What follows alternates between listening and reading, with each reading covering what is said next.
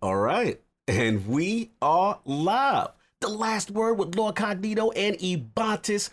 Fresh at the Campfire Friday. Seems like we got a special guest. What's going on, E? Yeah, it's been Guardian Games. We had to bring one of the future to be victors in here. So I'm going to let you introduce our guest, though. But yeah, if you guys are a fan of any people in the Destiny community, you guys should know this man. If you don't, we're going to introduce you to him right now. Exactly. Welcome to The Last Word, episode number 102. Man, 102. That's a lot of podcasts. That's a lot of episodes. It's another glorious Friday. We're back in front of the campfire for some more looter shooter discussion. I'm extremely excited about our special guest, so we're going to get right into it. I want to introduce a Lord who truly exemplifies chasing the dream through his undying passion and love of the Destiny franchise. Whether it be his amazing multi-platform streams, detailed how-to videos, or outstanding raid Sherpas, all done in the spirit of positivity and Guardian inclusiveness. Introducing the software developer, plus creator and host of the cbgray YouTube and Twitch channels. The Lord who correctly recognizes Vault of Glass as one of the top raids, and the leader of the grilled cheese community. Live from VA, and kind enough to make his debut at the campfire of The Last Word, my man, Lord cbgray. How you doing, sir? Wow, that was quite the intro. I don't even know what I can say after something like that. Well, the mic's on you. Go. Man.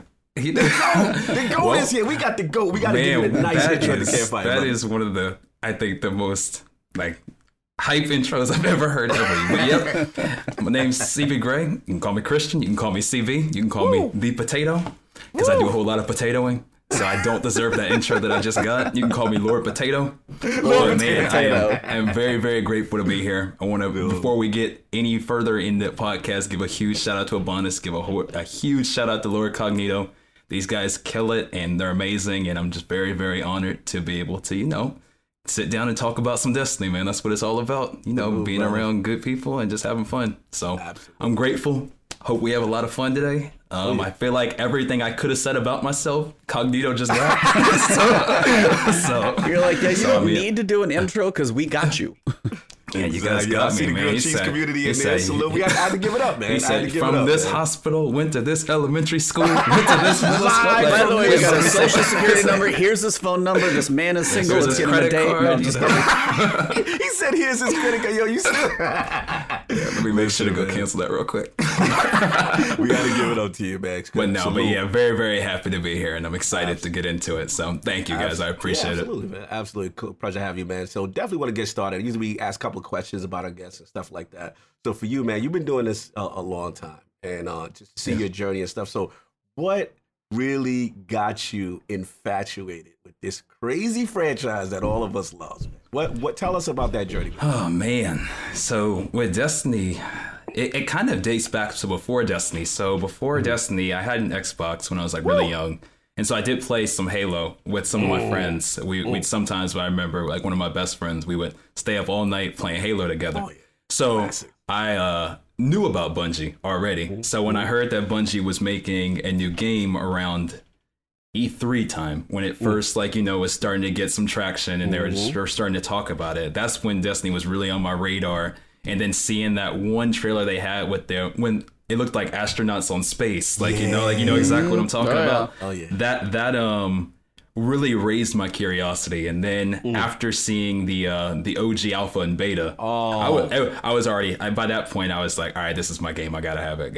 And so I ended up, you remember the white PS4 that was bundled with the with Destiny? Yeah. So that so actually I still got the old control. This thing has been through honestly. It's been through everything. The analog stick is pulled off. This thing's been through war with me. But so we bought the OG PS4 with Destiny when it came out, and man, the rest was really history. It was, and then the biggest thing that kind of sold it for me once we got going too was the multiplayer, because that was on a different level. I feel like back in, was that 2014? Yeah. Oh my gosh. Yeah, how crazy it's been a minute, right? 2014, I know. So six plus years ago. That multiplayer experience was something that, even though I had played other multiplayer games, I had never been a part of anything like that. And that's really what made me fall in love, and is why 6 years later we're still playing. Like, you know, like that's really what started me though. But it was knowing a little bit about Bungie before, knowing what they were about, and seeing the trailers leading up to it, then testing it. And then my brother had it too. My one of my best friends had it, and next thing you know, I was addicted. You was playing all the time. Yeah, so that was really what kicked it off for me. Yeah, nice. Same here, man. Now the question I also want to ask, and follow up to that, because obviously, you know, like me and E were telling you before we started, that we kind of started, we were Flashpoint before we were the last word, and then like it was kind of not the greatest time in Destiny. It was like right around Curse of Osiris. Okay, I'm very familiar. You know, I'm very familiar. Two tokens in the blue time. Two tokens in the blue. It was dark times out here, CB. But we should have called the podcast, apparently. I know, right? We should have called it too. That would have been a good name. So my question to you is like, what made you stick? And shout out to the Caps Club. What made you stick with it, even during the tough times? Because it was some hard times, man. CB, we went through some peaks and valleys with Destiny. I agree. Once again, honestly, the people.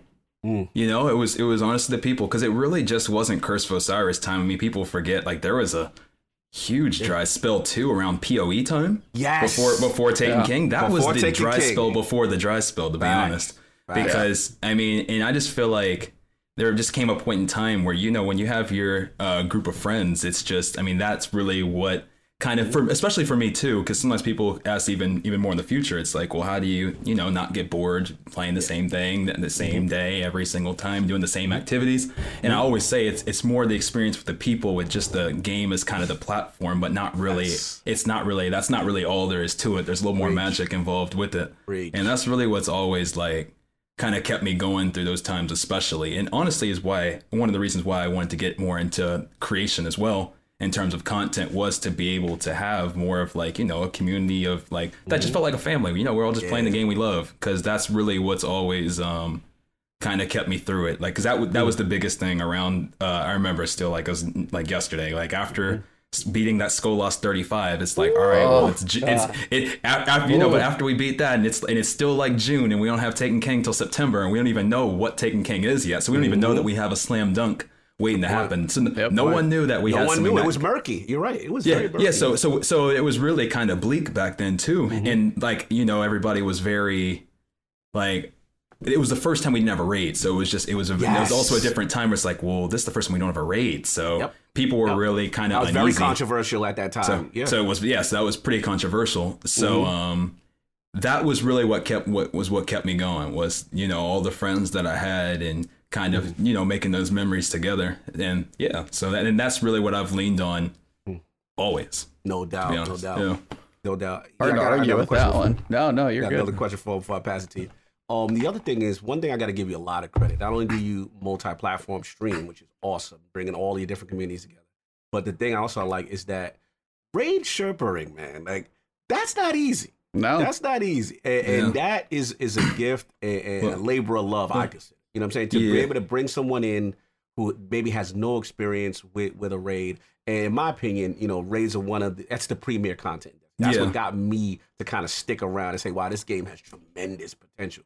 So, like, just as far as, like, how did that get started, as far as, like, helping people out during that? Because I think that's really cool what you do. Well, it dates back to, like, really back to a time where I feel like I was in kind of the reverse situation. Like, around Taken King time, I didn't really have a lot of people to do orcs with. I remember that's kind of when I didn't have a lot of people to do raids with myself, or any other activities at that, for a while. And so I kind of just wanted to have a place where I could eliminate the struggle that I had back then for other people. And I really can't take all the credit for that raid help anyways. There's so many, like, you know, other people in our community too that really all come together and love raids too, and also want to, as a community, come and bring new kind of guardians their experience, because it is tough. I mean, there's no one person that can bring 5 people through a raid. And so it's really cool that, like, seeing everybody kind of come together and try to bring new experiences to guardians that haven't got a chance to play the raids, because I have people that come into every stream and are like, I've never done a raid in Destiny 1 or Destiny 2, and that's 6 years. So but it doesn't mean people don't want to. It's just kind of that barrier to entry. So I am happy that whether it's raids or exotic quest weapons, so take like Whisper, Outbreak, or whatever the case may be. I just really like my whole thing when getting into content creating was trying to eliminate those blockers to entry that I kind of felt at certain parts of my own kind of gaming experience back in Destiny 1 especially. So that's what really made me want to do it. And then when you hear somebody scream at the top of their lungs when they get 1K, it's all worth it. Then it's all worth it. So that's all you need. So yeah. Yeah, So that and when you hear somebody's reaction or see somebody that gets outbreak or whatever the case may be, and just seeing how happy and just the reaction is really what I mean. That's kind of you can't put a value on. You can't put a value on that, bro. And that dates back to Gallahorn, so everybody knows how that. You know how that feels. So I know, bro. You never forget it. You never forget where you are, what you're doing when it first dropped, and the whole bit. Man. Yeah. What you got for me? He's a cool dude, man. Cool dude, CB. Yeah, man. After all that stuff, I don't even know where to start, dude. You guys hit off some awesome, just like loving the community and raid Sherpas. I mean, it's just let's bounce it back. What got you guys into Destiny? I'd love to hear. We get interviewed. We on the campfire. We on the hold on. Be like, all right, passing the mic right back to you. Mine's probably very similar to yours as well. Kind of got me into my Nightfall solos and stuff like that. I played Vault of Glass time, Taking King. I had some friends that stuck with it. Like, I had a friend who had a couple friends that gamed and stuff like that. And they stuck for a little while, but they started slowly trickling off and you run out of friends to play with. So I was like, all right, I still want to do Nightfalls, kind of a cool challenge to do by myself. And I was like, all right, if I can do this, I want to see if I can help other people do it. So like going through and trying to actually do these things, and especially Nightfall solos in D1. And those were tough because that was back when it booted you to Orbit. Oh yeah, so booted you to impressive on you. Like I can't, and to do live commentary on top of that, I can't tell you how many times I said the same thing to go through and do that. But I was like, after doing those, like Shield Brothers was always my example. I got to the point where I was like, I know this guy needs like 185,000 damage on the first set. Then I send him out of the room. These guys come over here, shoot a rocket over here, turn. I got the guys coming up like. Get to the point where I can let everybody know what's coming enough. Even people in the comments would say, thank you. Even my fire team of 3, I sent this to them. So at least we know what's coming. And it's like, if I can really like know the nuances of the strike and know what's coming and stuff like that, it was always really, really helpful. And same thing. It's like, I always wanted to try and be a guide for people who think they might not be able to do it themselves. And then when I see the comments later, like, man, I never thought I could do this, but thank you. Actually, like I finished it today. Doesn't matter if it's 6 months later on the video. I'm like, that's freaking awesome. So that's what got me in. I agree. Same thing. It's like just trying to help. Hot Rod, I'm on PC. Yeah, he's PC bastard. and Yabonis has made some very, very helpful videos on a whole lot of things too. Yeah, he's so good. That's what I commend him. It's just he's very welcoming to someone who is completely new, and he doesn't assume like a lot of people assume like they've been there before and they know everything. He talks to his audience in a cool way. For me, it's different. I mean, kind of similar to you in a sense, CB, that I'm a big Bungie guy. Halo was huge for me back from Halo 1 with, creating mock LAN parties for TV, Cat 5 cable. And, we were like addicted to this game. This is before Xbox Live, so I'm showing my age here. But at the end of the day, like, I love that company. So just like you, when I heard they're announcing a new franchise, and I'm like, okay, Destiny, what's this? I had that alpha. Yeah, and, yep. I remember not only was the skyboxes, it was the music, just that boot up, and you heard Marty's theme, and they have one of the best soundtracks out of any franchise. Yes, to be honest. by far. They don't win any music awards. Well, that's another stuff. We ain't gonna get into that. But this is back to my history. But at the end of the day, I was just like, man, this thing captivated me. Now I must admit, shout out to Forte in the building. Salute, brother. Thanks, subscribe. So the thing that captivated me was, okay, the game was fun. But in the beginning, I'll be honest, once I hit that max level and you beat the campaign, I kind of cooled off because I didn't understand the end game, right? Yeah. I didn't know what it was. Light was confusing back then. Light was confusing. It was confusing. So I was kind of like, all right, it was cool, but I thought it would be more, and I cooled off. Now, shout out to Sinister, who's in the chat, you know what I'm saying? He's the one that said, bro, you've got to raid. We got to get you to level 30. It was a grind back then, right? Yeah. So I finally got there, and I'll never forget. It was the Vault of Glass. It changed the game. It changed my life. Changed because the game. for console, we didn't have anything like Raid. So it's a first-person shooter Raid. This whole mysteriousness, building the spire and going deeper and and I'm like, yo, this is minus my terrible warlock jumps. During the jumping puzzle, but and the cool thing was too is when you're in patrol, when before I ever jumped in the Raid, originally I saw other people doing it, and I was like, what are they doing? What are they building? I was like, can I go? And they didn't let me go. Yes. And so that was like, I gotta figure out what this is, bro. That right there changed my life, and then from then I'm like, this game is special, and I said more people need to experience it. So it ended up becoming, I would say a hater of Destiny, but I ended up becoming the defender of Destiny. Everybody would come in like, why are you still playing that game? Why are you still? And I'm just like, man, I love it, man. And like you say, it's the community, your friends, you're getting on, and that's it. So that's kind of what did it for me, man. Tremendous. No, I agree. So it sounds like in some qualities of that multiplayer again that we were talking about, because that Raid experience was different than anything else that I'd ever been a part of. Ever been a part of. Yes. Ever. Completely agree. Still to this day, to be honest. And speaking of which, I caught that Raid ranking video. So the one with Sweat. Yeah. Okay. I caught that, man. So I saw some things in there that are really some things that actually I was like, you know what? I agree. There's some things I was like, okay. So break it down. That S tier.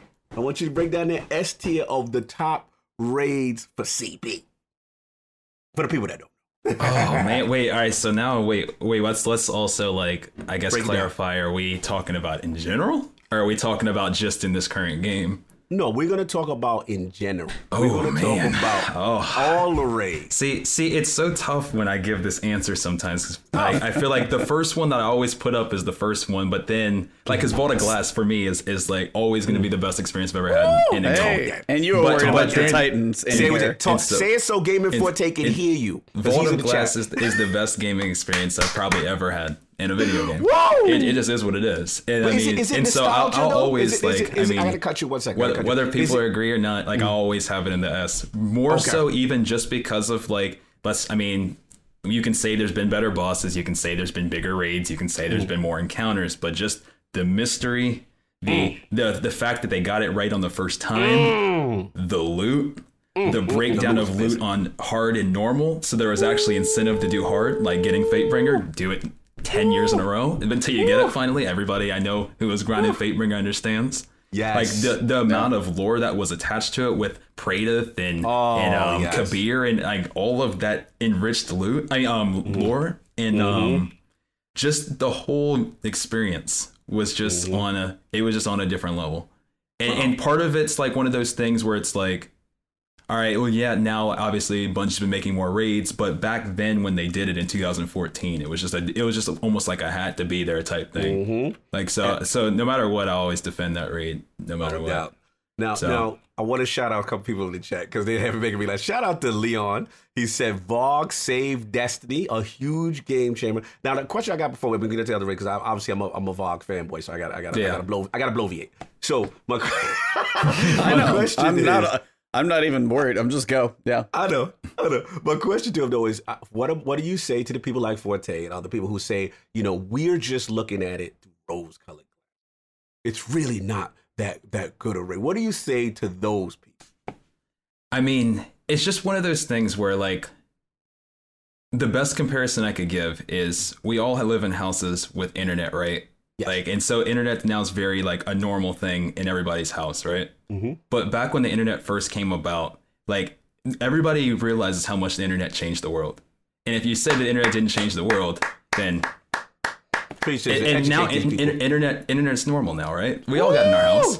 Yeah, it's completely normal now. And now that we have 10 raids, I understand people saying the thing about what they say, but you can't say that internet didn't change everything about this world. Talk, CB. And Vault of Glass will be that internet. Whoa, my man CB with the software development breakdown. That's the best way I could put it. And if you don't understand, and I feel like that's hopefully clear as anything I could compare. Woo! To be honest. And on the first day there was light. My man CB. Now, let me stop being biased. Now, all jokes aside. But that would be my opinion. That would be the best comparison that I can make. Like, I get that now it's like, yeah, internet's everybody's house. Now there's, so in the equivalent to that be now I understand there's been raids with more encounters. I understand that Bungie's been able to experiment more. I understand that, you know, there's more that Bungie can do. And now we're going to even start moving to stronger, like when we have next gen consoles, there'll be more ability to do new things. We got to remember that we were in the realm of PS3 and Xbox. So there was like, from a technical standpoint, there was also limitations that they had to adhere to. Yes. So like, it's just what they were able to do back then.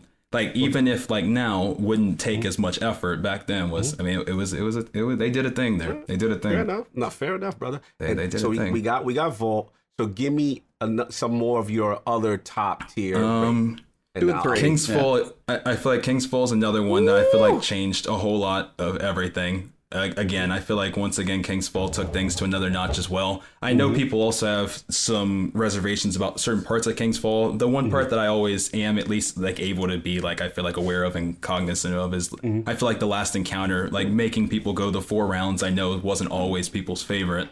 Yeah. But just in general, from an overall raid experience, like from the ships and the amount of detail in the ships, and everybody remembers falling off the ships 100,000 times, but mastering the ships to totems to then having War Priest to then Golgoroth, which before it was learned that you could do one bubble was probably one of the best encounters ever. Once again, I mean, back and forth. Anybody who did the Golgoroth normal hard mode Golgoroth is actually a really good encounter. Yeah, that too. Jump in the bridge. Everybody remember jump over that bridge and rotate around. But so anybody who so I feel like Golgoroth, the way it was intended to be, was still one of probably the best encounters that I feel like I've been a part of. And then Sisters kind of teaching what kind of went on in Oryx, and then once again all the extra secrets that were in the King's Fall raid, the basketball room, all the different stuff that was within King's Fall. Once again, I have that one up for another, just the overall experience again, the secret chest that you could unlock if you jumped on the side and went up the ramp, like all the different stuff, the touch of malice that was associated with it, the loot, and then having the loot split between the hard and normal. Once again, there was once again, there's a lot of things that Bungie got right with King's Fall as well, even if the last encounter didn't make you do it 4 times in a row. I still love it. I still have it up there for sure. That would be another one I'd put up. Give me one more. Top. Let me just do it a top 3. So give me one more. I know it's tough. It's like picking your children. I understand. Yeah, it is. The last 2 I have, like, and I don't want to just like not put anything from D2 because then it seems like I'd probably throw like Last Wish in there probably too. I'd probably throw Last Wish under, and then it would be like man, it's so hard. Then probably have Wrath Machine as an honorable mention. But yeah, I'd probably stick Last Wish over from maybe. Oh man, but then the whole Outbreak thing too. It's tough. I'm such a I love so much about what D1 had, but I really did like Last Wish too, and I think every single encounter in Last Wish was really good. I think there was once again a lot of secrets in Last Wish. I think the overall first day experience was one of the best first days. One of the best. Probably the best first day since King's Fall's first day. Yes, I would agree. So there's a whole lot of good stuff with Last Wish as well, all the way down to the exotic that was attached, the world's first for it, then triggered everything in the Dreaming City. There was a lot of stuff. There was a lot of stuff that went on with. There's a lot of stuff that went on with Last Wish that I think also was like, you could say, game changing as well. Yeah. So that would probably be my 3. Nice. Me personally, for those reasons, and I hope I gave some decent reasons for them. But yeah, you killed that. Yeah, strong. And I always tell people, look, I know I'm a Vault fanboy, but I'm with you, man. Like, as far as, Last Wish, everything you said, as far as King's Fall, to me, I can't get mad at anyone if they have those as their S tier in any order. Yeah. Because for each reason that you gave, I can understand it. For sure. What else you got, E? We got the legendary. We got the GOAT in here, man. We got the GOAT, CB. I wanted to ask you, CB, for like any of your videos and stuff that you made, or any that are like have kind of a special place for you. Did something really cool that you didn't expect, or just any certain videos, because I've got a couple, of course, that have been like, hey, this was really cool, this one got some cool reactions. Any standout videos that you've made that you're either really proud of, either did really well, helped a lot of people, stuff like that? Some like standouts in terms of videos. There was there's a few. Like, so there was one era of videos that I used to make about 2 years ago. It's funny, around the Warmind time, which was when I don't know if you guys remember. Do you remember when the Black Spindle's catalyst was, or at the time people thought it was Black Spindle's catalyst? It ended up being Whisper the Worm's catalyst. Yes. Yeah, but this before we all knew it was Whisper the Worm. So we actually, so I'm saying Black Spindle for a reason, because we didn't know it was Whisper yet. But so when Black Spindle's, we thought this catalyst was in the what's it called, in the database from LightGG, obviously. And so those I remember, like, that whole build up in Warmind, which ended up bearing fruit to Whisper of the Worm, was a really cool segment of the channel. We're making videos kind of like, it was almost like, where is this weapon, and this weapon actually ended up existing. Was one time that was really cool. Another time, coming off of the Niobe Labs stream that we ended up having, which it's probably still one of my favorite experiences, even though it was it took a couple days for things to get unlocked. But after that too, the whole process of getting together with my fire team that we had, and going through the mysterious data pad on the first day too, and then getting that video out too, was also a really fun experience. I still remember being with Vet and Gypsy that day. That was a really fun day as well. That was a really cool video to make after that came out. But honestly, I really enjoy just every single video for the reason of just kind of seeing the comments. Like you said, when somebody comments back and says that, this was really helpful with whatever, that's really, like, they're all pretty special. I really just enjoy seeing just the reactions that they've helped people, and then it kind of just makes it all worth it. So I have some that definitely have been some fun ones to make. I also enjoyed the making overall just stream highlights that I felt like kind of just captured the timeline of all the kind of streams that I had done over the years. I thought that was a pretty fun one to watch too. But overall, I really do, my most, I guess, favorite thing about the videos in general is just when you make a video and then you see that somebody said it was helpful with them getting whatever the video title was about. And that's really what makes each one of them special. Like, that's really what does it for me with the videos, is seeing the reactions. It always definitely is fulfilling. Nice. What it's about, brother. Yeah, man. All about the reaction, giving back, just seeing the effect that you have on people. So cool, man. So cool. Love what you're doing, man. So how we feeling about Destiny? Like, well, what's your take right now? What's the energy for you right now? So I feel like I have like a very, not interesting opinion, but I just have reservations about getting on the like Destiny's in trouble train, because I really feel like we're in an era that's still affected from the split from Activision. I mean, one thing, and especially like now too, like in terms of trying to get effective changes out quick. One thing that I know that you're in IT, and so I'm also a developer too. And one thing right now is we're all working from home, obviously, as you know, with the pandemic that we have going on right now. And one of the biggest things that I've noticed, at least personally, is we're working on a small scale application. And it's really hard having everybody be in all these different places and us trying to get anything done. And so one thing is I'm trying not to crack down too much on some changes taking longer, because I understand that managing a game the size of Destiny with everybody from home is just not realistic. It's so tough doing it on a small scale. So in terms of the short-term changes, I'm trying to I feel like Destiny, or Bungie in general, I'm trying not to be too hard in terms of the time that we're in right now. Absolutely. But then also in terms of losing Activision in general, I feel like that's in my personal opinion, I feel like that's something we're going to feel the effects of till September. And so I'm okay with what we have now, as long as what I'm hoping is coming in September is going to be the slam dunk that most of the Septembers have been.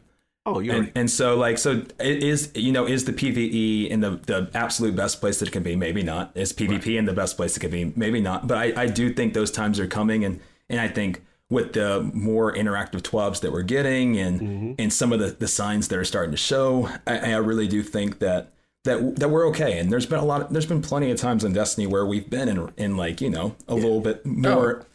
The droughts have been worse than this ever has been. So yeah. So we've had way worse than this, and I think Bungie always kind of shines in those type of moments. So I'm not really too worried about it, and I think that obviously things could always be better. But sometimes things being better, I don't know if it's realistic, and I just don't know what really I don't know a lot of studios that could lose somebody as big as Activision and just have things go without a hitch. Exactly. From a technical standpoint. So yeah, it's major. So I got a question for you. As we're talking about like September and the fall, by the way, it's C2K Ace says you're the GOAT. He just wants you to know that. Ace, you're the GOAT, man. You're the GOAT. But no, like this actually kind of ties into something for you. So I've done my speculations. We've talked about this of what's coming with the light bright wall, which you may be too young to know. But like we've got the little lights showing up on the wall. We've got these little teaser videos and stuff. I was gonna ask. In spirit of cbgray, the man of the actual tinfoil hat. For one, where the hell did the tinfoil hat come? 2, yes, you have to put it on. And 3, what do you think is coming? Let's go. First, you said first was I got to put it on, right? I think I need to make sure I got the. We go. The thing is, with all this hair, it has gotten progressively harder and harder to put this hat on. There we go. Over the months, it's become harder and harder and harder to put this thing on. But we got it. We got it on. So, all right. First thing, we got it on. So that's first. Second thing, I think you said is where did this come from? That's also a great question. So one thing that I think the Destiny community does more than any other community is we do a lot of witch hunting and we do a lot of spin foiling and theorizing. We could see one tiny little crack on the wall, and the next thing you know, Raid Secrets is on it. Raids, they're on it.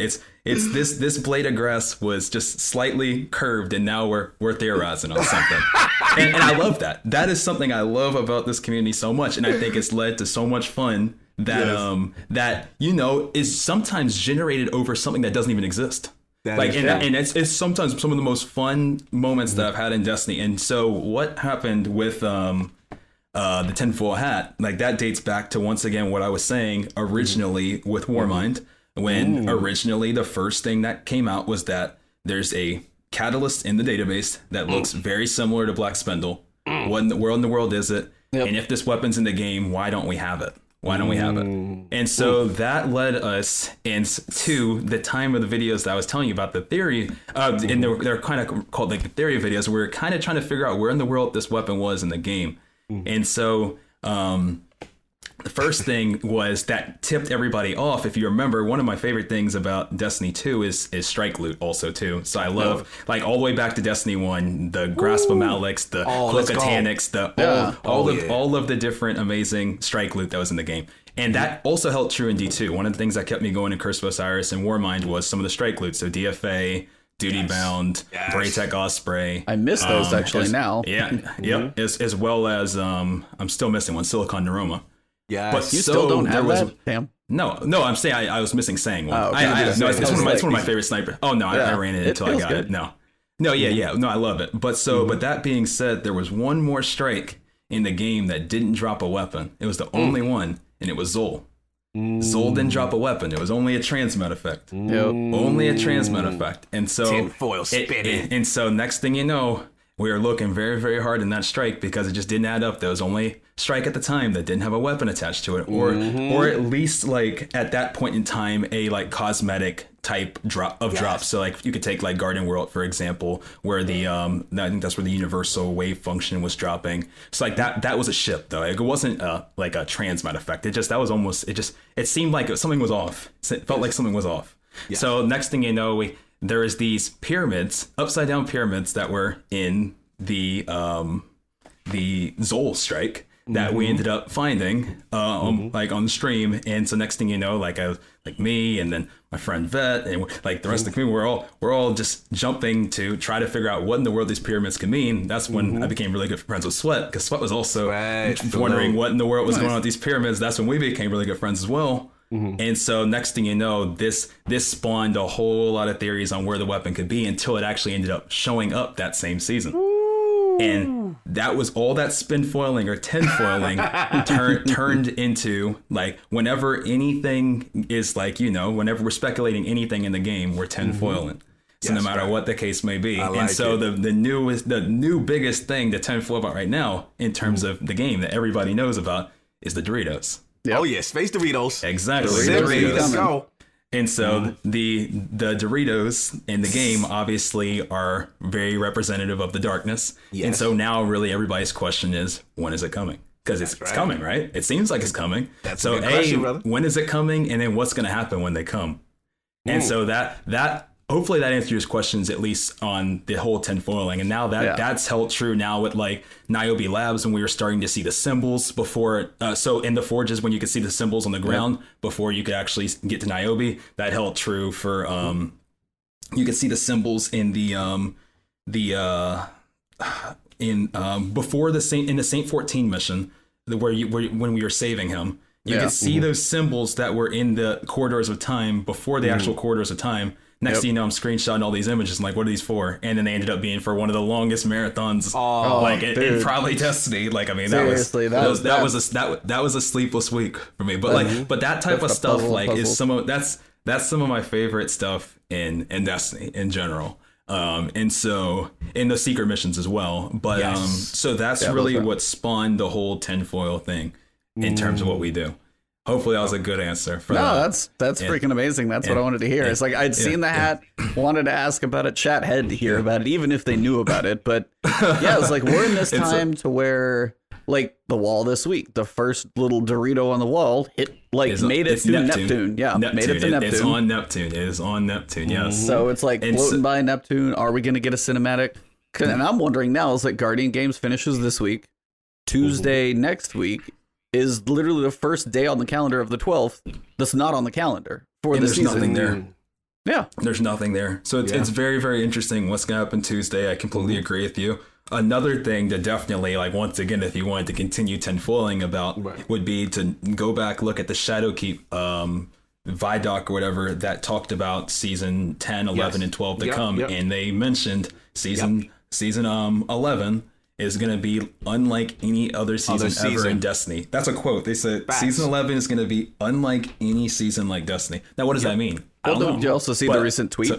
Did you see the recent tweet from Lord Luke's man? Did you see it? You're talking about the one from yesterday or the one from today? He tweeted something today. It was yesterday or the day. It was like last day or so. Like 4 words. That's all you had. So you are not prepared. You are. Okay. I saw that one. You guys made me thought I saw something else. Okay, I was like, some new joint. It's like, dude, what did I miss? I can't keep up. I've got to jump, man. I was opening up my Twitter. I was like, oh snap! I've been at work all day. Besides, you good. Oh man, but no. I'm usually on top of that. But yeah. But I agree. So we're not prepared for whatever it is. So I am very, very much curious to see what's happening. Not only towards the end of the season, because I'm hoping that it's gonna kind of facilitate whatever's going to come in season 11. And then I'm interested to see what's coming in season 11. And if ultimately when season 12 comes, is there going to be this gigantic execution of planets? My man. Is that coming? And so, it's just one of the most popular things that everybody's kind of, leaning towards because A, we need more game space anyways. Yeah. But B, but one of my big things too, and you guys can kind of give me your thoughts on this, but Rasputin, obviously in the bunker, we can see all of the planets lit up all the way to Saturn, right? Yes. And then we can see the Doritos way at the edge of the solar system. But for some reason, a couple of those planets aren't lit up. What does that mean? Does that mean they've been blown up already? Why can't we see them? Why Uranus and Neptune aren't lit up at all? Is that your question? Why? Yeah, why? I was like, it's all. Yeah, we don't know. I was like, my guess is because we've never ventured that. We've never ventured that far. Like we went to Saturn or Uranus or Jupiter. We went to Saturn. We've been near most of these places. Europa's not lit up though, which is also strange. So there's a couple that are not, but yeah. Yeah, I agree with you. And so I was wondering if it's just because he can't reach that far or because people are like, oh, he just can't see that far because we haven't been there yet. But I was like, then why can you see the darkness that's at the edge of the edge? Yeah. So why is the Kuiper Belt listed out there, forever out there? So it's all very interesting stuff. So there's a lot. And back to what I told you before, this is the most fun part is, all of the buildup. So I'm asking you that question, even though I don't know the answer. So it's more of it's a question that doesn't even have an answer, but it's all interesting stuff. It's all real interesting. I'm with you, man. Okay, that's the story of the tinfoil. Now my hair is trying to yeet this thing off. You're good. Yeah, you can take it off. It's gotten harder and harder with the months. Looked like it was choking you there a little bit. One thing that I'm excited for is my haircut. Hopefully in the next few months. I'm so excited. How short is that thing gonna go? How far is that coming down? That's a great question. If the longer this gets, the more it might just be everything. You're just like, screw it. You and Cognito will be a pair. Yeah, we're going to be twins. Cognito, I'm coming for you. I might be able to actually get a headset on my head. They're like, why don't you wear a headset? I was like, do you see my hair? We respect it, man. We respect it. Listen, man, I love the tinfoil, and that was really cool, man. Again, so many theories, and we're excited too, because we know about this game. The thing about a live service game, you're going to have those peaks and those valleys. Agreed. And, the cool thing is every September, you know what I'm saying? They always knock it out the park. So anytime anyone is like questioning that, I always find it funny because I'm like, oh, you're leaving? We'll see you in September. It's the same cycle. It's cyclical. Mm-hmm. And if you've been around the block like we have, you know how it is. You know what I'm saying? And you made a great point about resources, about the pandemic right now. And us, like I said, from the tech background, you know how it is, how difficult it is to do things remotely. So like you said, we're in a holding pattern. Me and E are on the same page as you. We're not going super crazy. We understand the climate, right? Yeah. But we also know that the majority of the resources will be heading towards this new content and whatever it be, Matter and all these other stuff that they got doing. So we're pretty excited, man. And we know, like I said, it's like E, you put it perfect. Like, on the 12th, like, Guardian Games, so like, what's gonna happen? It literally is all we know about the 12th. Literally 4 full weeks. All we have is and more. That's it. That's all we have. And they have told us nothing about it. We've got pyramid ships coming in. We have an Almighty, which has been like the start of the season and then left hanging out there. We're shooting these satellites up there to take care of it. So at some point we've got to shoot that thing. There's rumors, if you guys haven't heard of, things possibly crashing down. I'm not going to say too much, but there may be a little damage and destruction in places. So we've got all this, like, we started with the Almighty. Now the pyramids have basically made the Almighty look like a chump. As long as the Almighty's taken care of, we still have much bigger fish to fry. Oh, yeah. And then, but again, it's like, appearances. But you picture the scale too. We'll talk about the TWAB in a little while. It's like, hey, we're not making any major changes for season 11, but man, season 12, year 4, like, holy crap. Like, there's a potential for so much to be coming, changing, drastic things potentially with, as you guys have said, planets potentially not being in the mix anymore. And I talked about this with my brother too, is like, so if one of the planets goes away, and Titan seems to be a pretty popular candidate, if Titan goes, it's only got one strike on it and stuff, but it's like some of just the vanilla story still goes through that planet. Like, are they going to rewrite the story? Is that just going to be a story of a different era? Is the Sloan whole campaign not going to be there with Zavala? Like, there's certain things that they've made that content. There's a lot of questions. Yep. And I mean, that goes all the way down to like, even with just Titan, like that, even the Thorn strike is dependent on that. So like, there's gonna be rework if there are things exploded, because people also say like, well, what about IO? But then it's like, all right, well, what happens to Whisper? Yeah. Like, so there's so many, and I mean, that's going to be a part of my heart ripped out if that happens. But either way, it's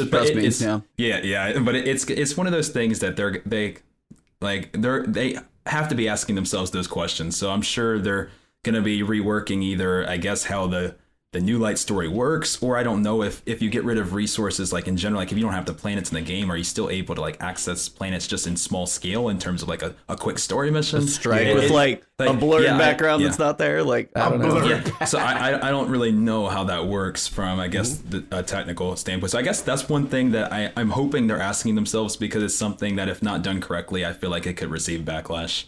Right. It's like, I can't get this anymore. I can't run this anymore. Like, or it's just not available. Like, so they got to find out how to accommodate that. Yeah, I think that. Okay, I'll let you. No, you're good. No, I was just saying that I think that at least short-term history has shown that. Look at the Izanagi as an example, right? What the way Forges have now been reworked as far as that whole quest line, because now everything, the Forges are now kind of like on a rotator, right, on the planet. So. I think that if it comes down to it, whether it be Titan or whatever, they will still give access to these quest logs. I cannot see a situation where Bungie says, you know what? Hey, man, if you had Thorn, you ain't gonna be able to get it no more. You know what I'm saying? Like, or whatever, anything that's associated with passing through Titan or a strike related, that they will probably make accessible another way. So that's my initial theory. You know what I'm saying? Yeah, I agree. I think it could be done. I think it could be done. Yeah, I mean, and they've already done a lot of tweaking of quests that a lot of times people don't even realize. I mean, even take like, speaking of the Forge weapons, like you said, like Jotun and Lemonarch aren't random anymore. Those are now 10 frames, which is kind of hefty, of the powerful ones too. So 5 weeks. But so they've already done some tweaking in the past. So it's not anything that would be outlandish for us to say that they could just change the kind of the course of how it goes, but it'll all be stuff that they need to ask those questions, because those weapons still need to definitely be accessible, especially the exotics, because I believe those are, as of now, not going to be retired. I think that's what Luke said, right? Yep. Like you said, exotics aren't retired. Yes, E. So definitely exotics are one that they're going to have to ask the questions and try to figure out what's the best way to handle them. Hopefully Bungie handles it the right way. I'm sure they will. Everything is so tied together at this point. We've had this back and forth about sunsetting and exotics, and this whole thing has been a thing. But I mean, you bring up a great point of like, how do you pick and choose? Like, if this planet goes, is this just now a random drop somewhere else and the quest is just no longer? If you blow up Io, does Whisper of the Worm just become a random loot drop for the people who don't have it if you haven't seen it anymore? It's like, I mean, Whisper is one of my biggest videos I've ever done, so it's like, it's got a special place for me too. And that's one of those when you just like, how... And I believe that's how I first found you. Also, wait a minute, can you repeat that? Like, this is a point of contention. Amazing video. That was an amazing video. There's been a big, the last one, we go at it sometimes. Amazing video. Big point of contention, because this man wanted exotics also to be retired. And, I struggled with that. I bet they would love Telesto to get retired right now. Are you freaking kidding me? No, keep that energy. Don't be cute because now CV's here. Keep that energy you had towards, I wouldn't mind if Zero had to go away. And I was like, what? I was like, there's memories. That's really tough for me too, because those secret missions are probably some of my favorite. Like, I love helping people with those. I'd be very sad to see those go. If they go, we'll adjust, but like, I definitely would be like, No, it's like, and I'm with you on, trust me, the secret missions have all been so freaking amazing. Like, talking to Nine Hydras about those at Guardian Con when he's part of the one, like the artistry that made them. Shattered Throne at some point is another one when I wonder, it's like, if Shattered Throne win the Dreaming City, if it ever gets fixed, if that story thread is done, technically Shattered Throne shouldn't even be there, because that whole thing is the end of the 3-week cycle. So there are some major pieces to these exotics at a point. And we look, honestly, when we look at the TWAB, which I was going to wait to get into a little bit, but when you look and they say like year 4, year 5, year 6, in this discussion, we all potentially talk about like, hey, when is D3 coming? The way you read between the lines on the TWAB this week makes you think D3 is getting farther and farther away, to be honest with you. So that's when it's like, so my question to him was basically just like, if D2, somehow they push D2 into next gen and it's still going, is Whisper of the Worm, if you have a year 6 or 7 raid, should you be able to take Whisper of the Worm into it and be able to infuse it into it? That was the question. I try and ask this occasionally. Let's talk about it. He's like, God, we're in here again. Do you think you should be able to infuse Whisper through like year 6 and just keep taking it forward? Man. Or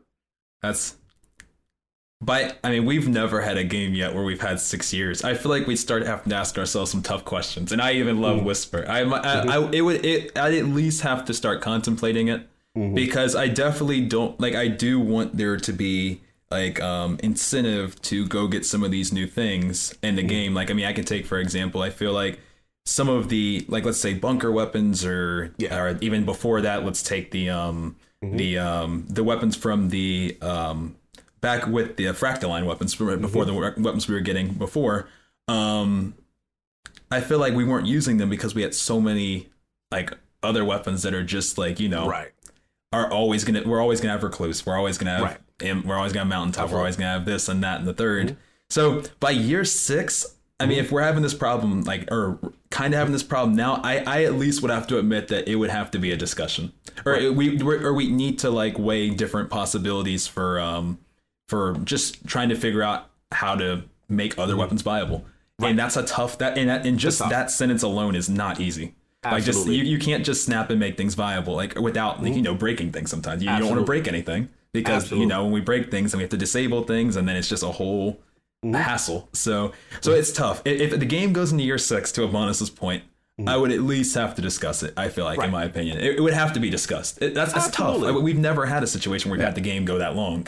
Absolutely. And you're making fantastic points. Yeah. All I'm saying is everything seemed to, that you were mentioning, and a lot of what you were mentioning also involved legendary weapons. which we came in the middle. Me and E came in the middle there. It was a hard fight, but we came in the middle. I said, you know what? We got to discuss that.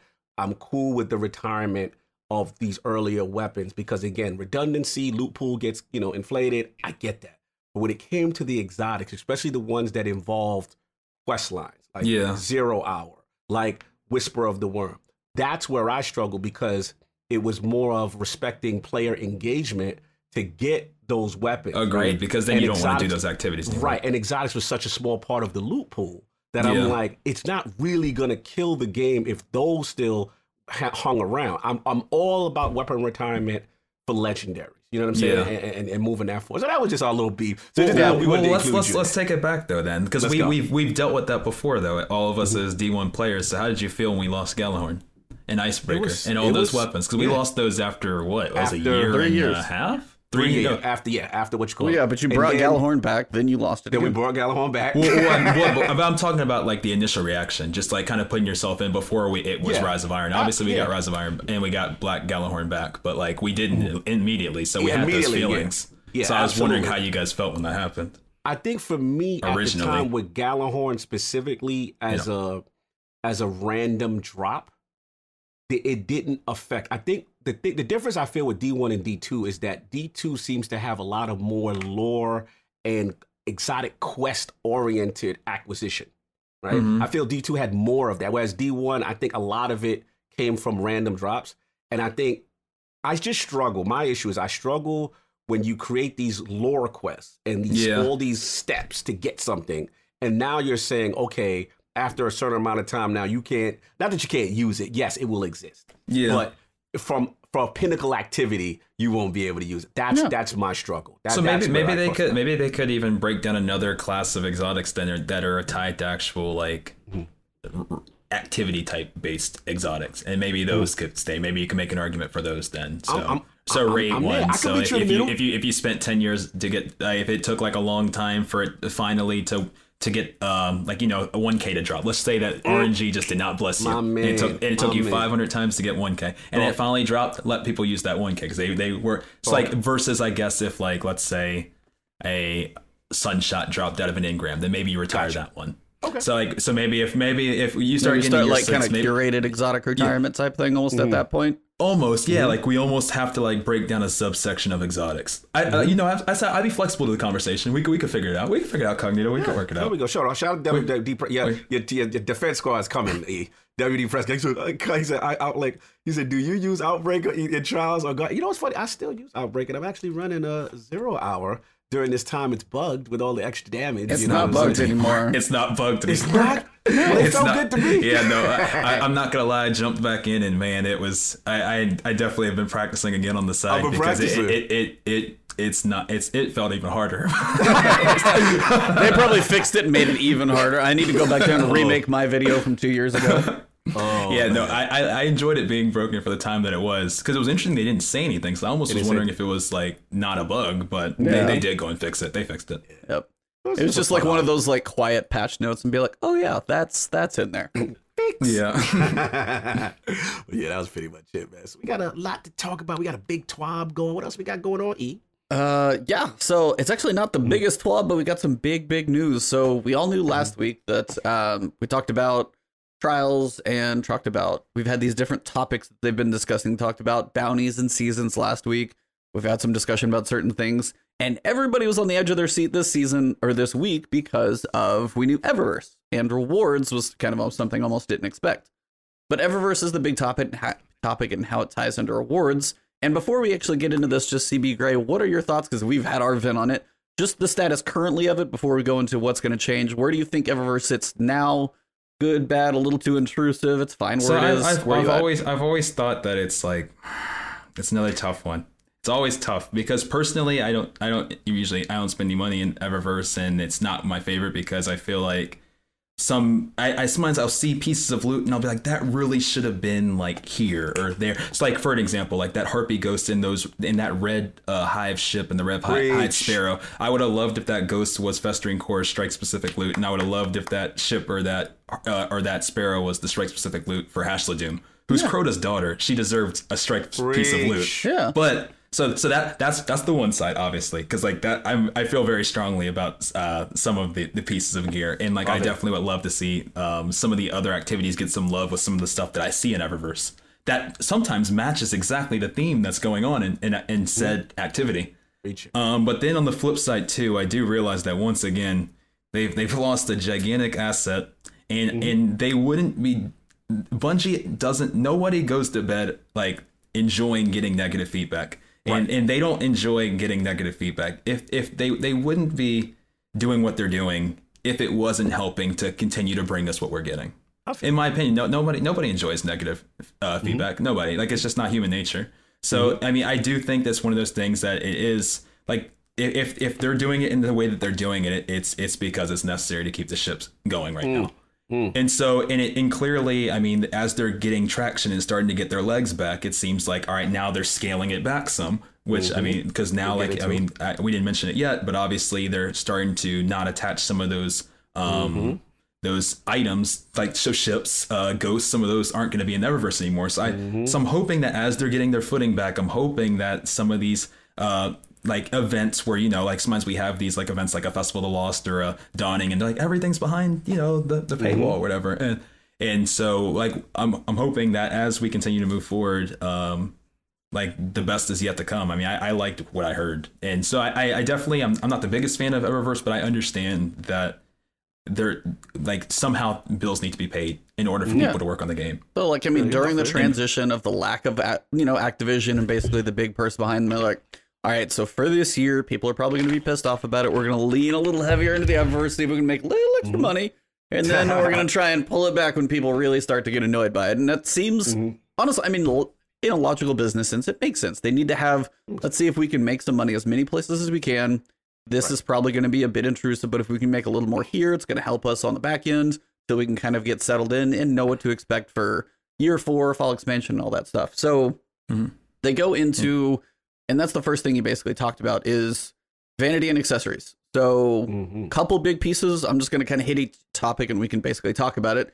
Yeah. First one, just literally straight out of the gate that people have probably been asking for years, says we will be adding a transmogrification feature to Destiny 2. Woo! This will allow players to turn their armor into universal ornaments. We will allow players to do this with in-game effort or silver.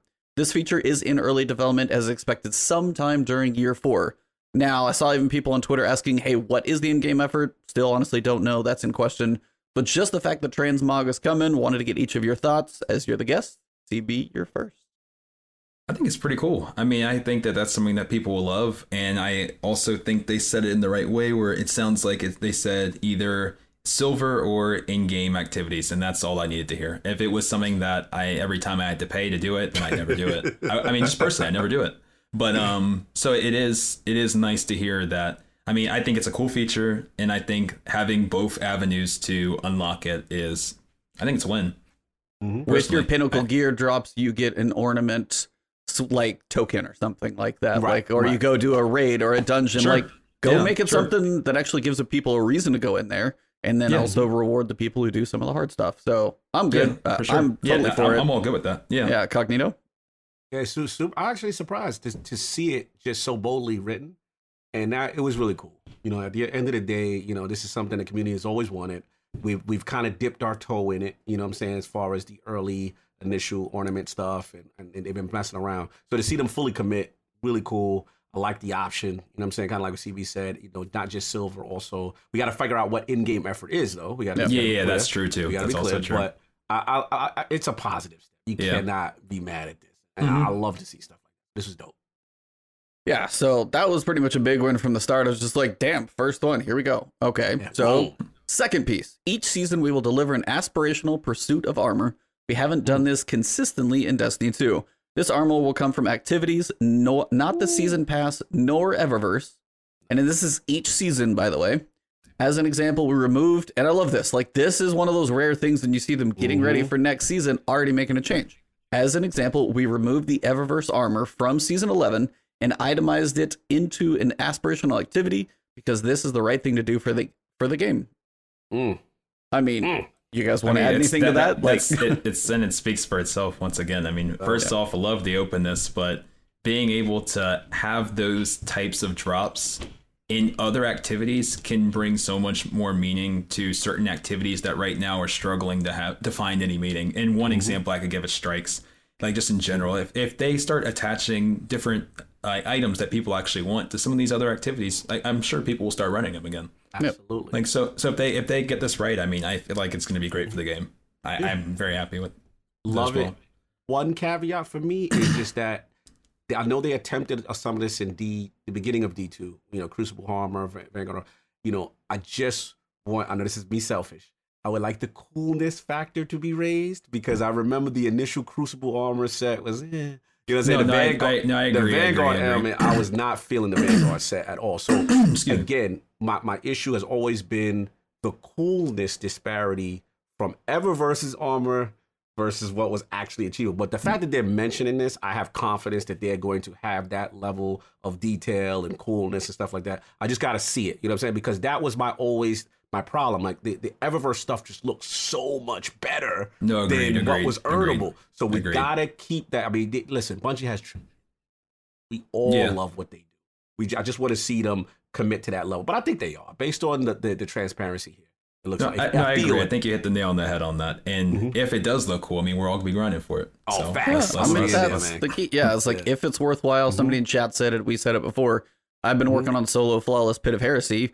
Finally finished that thing up. But it's like if there was any way to earn pieces of armor that weren't Dreambane, stat pieces of crap. If it was actually like dropping chunks of armor off of Zolmak and I look like a freaking Fire Hive Knight, I would be just like in heaven, right? I'd be like, dude, I will do this every week. It had like no question about it because I'm gonna walk around the tower like a monster. Like that'd be awesome.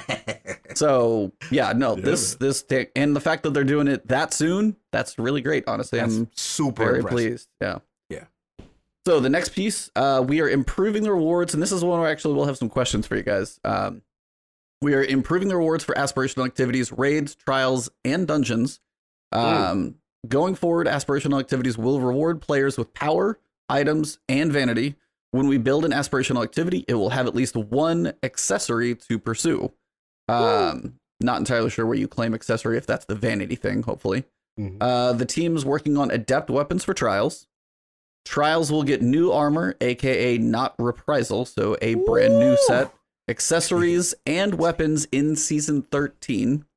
Trials will get new armor every year. Destiny's new raid will have brand new armor, weapons, and exotic accessories to pursue. No spoilers. So first piece is going forward, aspirational activities will reward players with power, items, and vanity. I think we probably all agree that one's pretty good. Can't really go wrong. Now here's the trial stuff. This is where I want to ask you guys. We are currently in Season 10. Season 11 is the summer. Season 12, the fall expansion. Season 13, you can picture that one as December-ish. Yeah. Trials will get new armor, accessories, and weapons in Season 13. So Trials is not going to get new armor, new weapons, or accessories for 6 months. Just to put a time frame on it. They are working on the adept weapons, probably for a similar time frame as well. How do you guys feel about that? Yeah, I'll jump in. I was honestly letting it soak up a little bit. But that's a tough one. I mean, honestly, I'm willing to wait on some of the cosmetic / weapon stuff as long as we fix the issues correctly. So if we can get a good handle on the cheating scene, if we can get a good handle on the error codes because they're still happening, if we can get a good handle on incentivizing, like, so in terms of like, I mean, I know like no part of incentivizing is new weapons and new armors, I get it, but I just mean like in general of like not incentivizing people to token farm the 3 wins, like really making it very worthwhile going flawless. Even if that means like right now flawless doesn't mean an adept weapon, if it means 3 ascendant shards, I don't know, that's just spitballing, so just whatever, just like in a gigantic bucket of tokens, like whatever it takes, like if they can just get the structure of it right, where then all they have to do is plop the weapons and the armor into it, if they're plopping that into a working trials, I'm fine. Let me jump right in, man. See, we got he on it, right? He on it. I'm so with you, brother. I'm so with you because I know where you're going. No, I mean, That's the other side. So he said it perfectly. But yeah, I had to ask. Asking a fantastic question. I think my thing with Bungie in the past has always been, I don't have a problem with waiting as long as you are transparent. When they do stuff like this, that eases the blow, right? You set the expectation. Okay, guys, this is the reality. And we just finished coming off saying, hey, resources are low, because we all know what's going on behind the scenes. They're not going to always say that part. But behind the scenes, we know what's going on. So the fact that they're doing it, though, like, I'm super impressed. Because to be honest, like, I didn't think, I'm a huge PvP. I love trials. That's my heart. You know, shout out to the warlocks out there with your pharaoh armor. I love looking like a pharaoh, bro. You know what I'm saying? That helmet, I got to get the helmet. If Ares would stop messing up my 6-win card, Ares, if you in there, stop ruining my lighthouse runs, maybe I can get my favorite get off warlock the helmet Stadia of all and go time. Play somewhere else. You'll run into him in a riot. Listen, man, but Stadia got no cheating. That's the only reason why I'm over there. For I know. PvP only. Yeah. I don't want to be aimbot. I actually feel like I'm decent in the game when I'm in Stadia. Yeah. So anyway, the whole thing is, look, adapt weapons are coming. You know what I'm saying? That warms my heart. Reward that high level stuff. You know, as far as, you know, adding every year, I was surprised that we're gonna get a new set. That is a resource commitment, y'all. Yep. Make no mistake. That is not easy. But also picture the retirement. All that other stuff's going away. That's true, but I still like the fact from a creative standpoint. Yeah, no. That we could get some cool visual And the good thing stuff. is at least you'll be able to take those trials weapons into normal Crucible, and that'll work in comp too. So it'll transfer into something. Exactly. Like maybe not trials, but you'll still be able to use it in some places. Yeah, this is cool, man. I like these goals. I think these goals are really good, man. I was gonna say I agree with you, Cognito. Another big thing too is just I'm liking the standard that they're setting for these TWABs right now, because the level of, like you said, transparency and the level of communication. If this is something that we can keep up, bro, like, and it doesn't mean like every single TWAB having like a kabillion features that I love, but just keeping us in the loop. Yeah, man, I mean, and I'm gonna be okay. Like, and you know, like we're at this. We don't quite yet have this done yet, but we're getting there. Like, you know, and just instead of just having us in the dark, and then when they do plop something into the game, it's not what we want because they didn't tell us for 6 months. Exactly. We might have been able to say something 4 months back where they could have made a change, but now it's too late to make a change. So, I do think that that a lot of this is good. And just for one quick example, the trials rotation that got mentioned, we found out that trials was rotating. We were able to give feedback and it got changed without even being a week. Right. Like, you know, and that type of stuff is something that I'm looking forward to in the future of Bungie, being able to have that dev to player relationship. Yeah. And let's be honest, you know, as much as sometimes we give Bungie crap, a lot of the community does. Let's just say that. You know, I gotta admit, I'm old. I've been gaming a long time. I have not seen a company with this level of transparency with their community on a weekly basis. And I've been around a lot of games. Most companies, developers, don't let you in behind the scenes, behind the curtain, as to why things are taking long. That's why I appreciate when Luke Smith does a director's cut. Like, you really getting the feel and the feedback of the studio. Like, that's rare gems, man. So again, salute to them on this, because I'm with you, CB, in the sense that, will I have liked it to be, you know, quicker? Absolutely. But at the end of the day, even if it's a transitionary thing where, okay, we're going to wait till season 13 or whatever it is, right? But in between then, like you said, maybe shards get introduced more at the flawless. And one thing I'm also advocating for, maybe plop in the old Trials of the 9 weapons revamped then. I don't know. Just experiment. Just to experiment with assets and stuff like that. So I think it will be a gradual thing of them tweaking until they get to their ultimate goal. But ultimately, I think this is really cool. I was surprised to see this. This is a huge commitment to something I didn't think they would get in front of. So that's where I'm at. So, but yeah, E, what was your feeling when you saw all this stuff? Honestly, it's like, I mean, as I'm less of a PvP player, I was more curious about the reaction from some. If people take take a second and think about, you know, what they are committing to. If they take the second and think about what CB's saying for, hey, if they fix the cheating, if they fix the mode, if they fix the flawless chest being valuable, all those things are working properly. If you dump another set of like weapons in, like in season 11, you're like, oh, same crap, same, you know, three win token farming and all that stuff. That doesn't feel as rewarding as in fix the other stuff now, then the rewards have you an even better feel later. If people take just a second, realize that, it's perfect. Like, It's just the point of people like, hey, I'm going to do trials all this season. I've grinded out so much. I'm helping people get there. I got another 6 months of the same weapons and armor. That's some people will have that reaction. So I was honestly trying to see. That's fair. No, that's definitely fair. That's fair. And that's fair. I mean, yeah. So no, and that's why I was kind of wanting to see what you guys would say is definitely more PvP, PvE, and yeah, I'm somewhere in the middle of that. I am. But I was like, I haven't done trials, but like a tiny bit.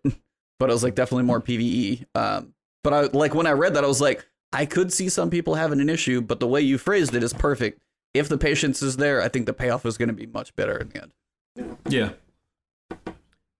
What else we got? Big thing in bold. Beginning in Season 12, we will no longer be selling ships, ghost shells, sparrows, or armor ornaments in Eververse that are visually based on themes from aspirational activities.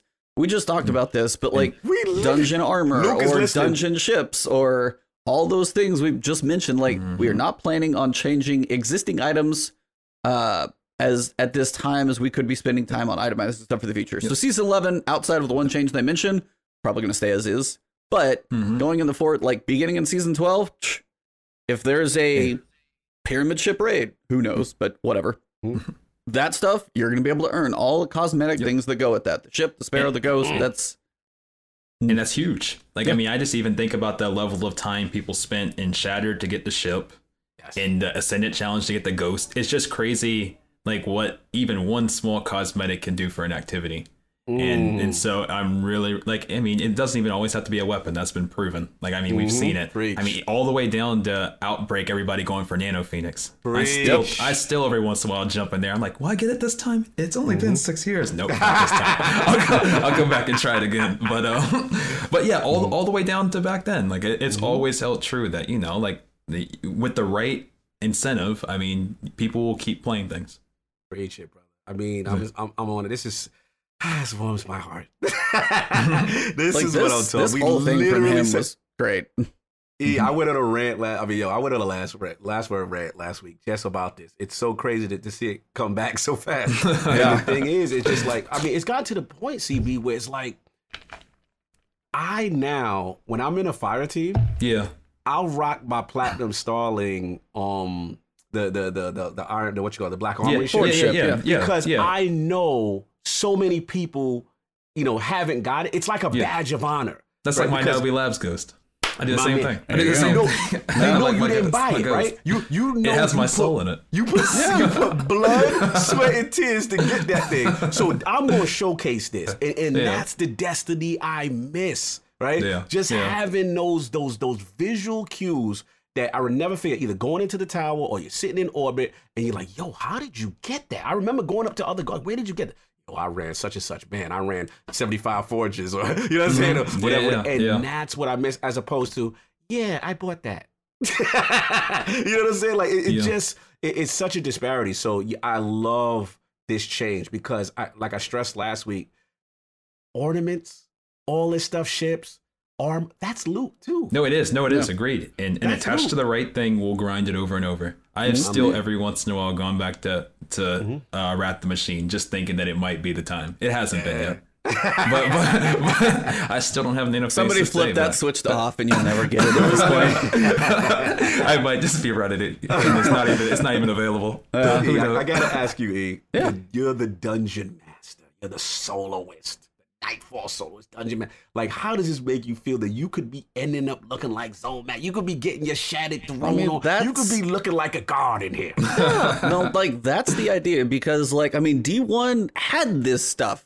You had the Saber Strike. You had that thing for the Warlocks. You had the helmet with the little electricity. You had the Dark Blade Skull for the Titans was beast. Ala cool. Yep, the Ala cool. So those were things they had before. Like, that's when you're like, this strike, dude, I might actually get this cool thing. Like, there was incentive, again, as you're saying. It's been back there. Why we've been waiting for some reason sometimes this long to get some of this stuff.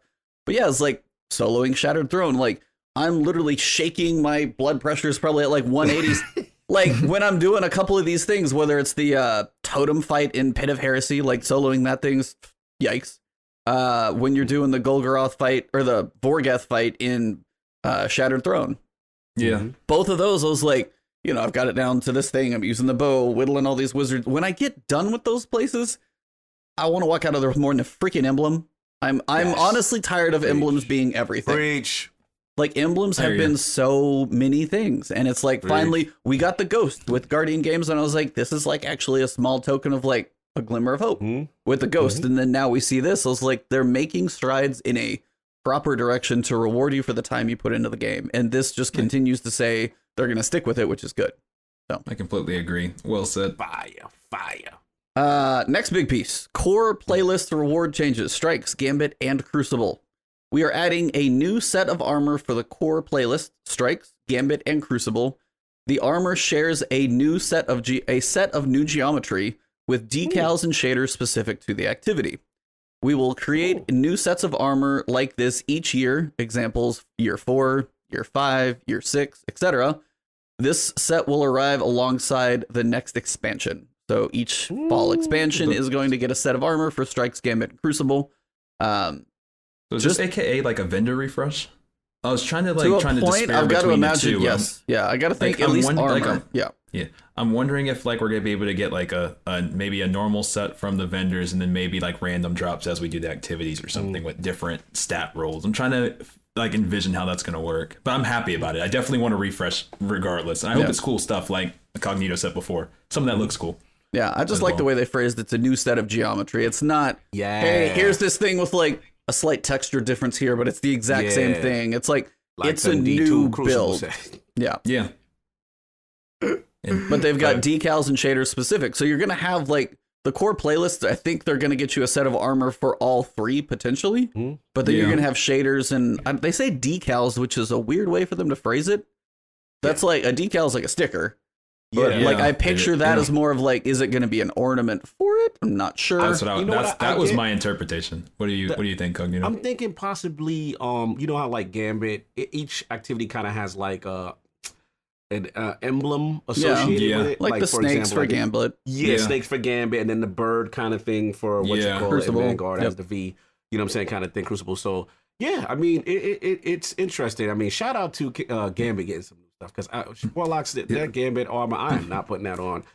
Listen, Warlocks, we gotta be fly, and that ancient apocalypse stuff. That's not really apocalypse. Throw that in the bushes. I like what they're doing though, because I think they're like it's all fitting into a bigger puzzle where they're trying to make these activities more worth it. And so like one thing that they did before that was adding the +1s.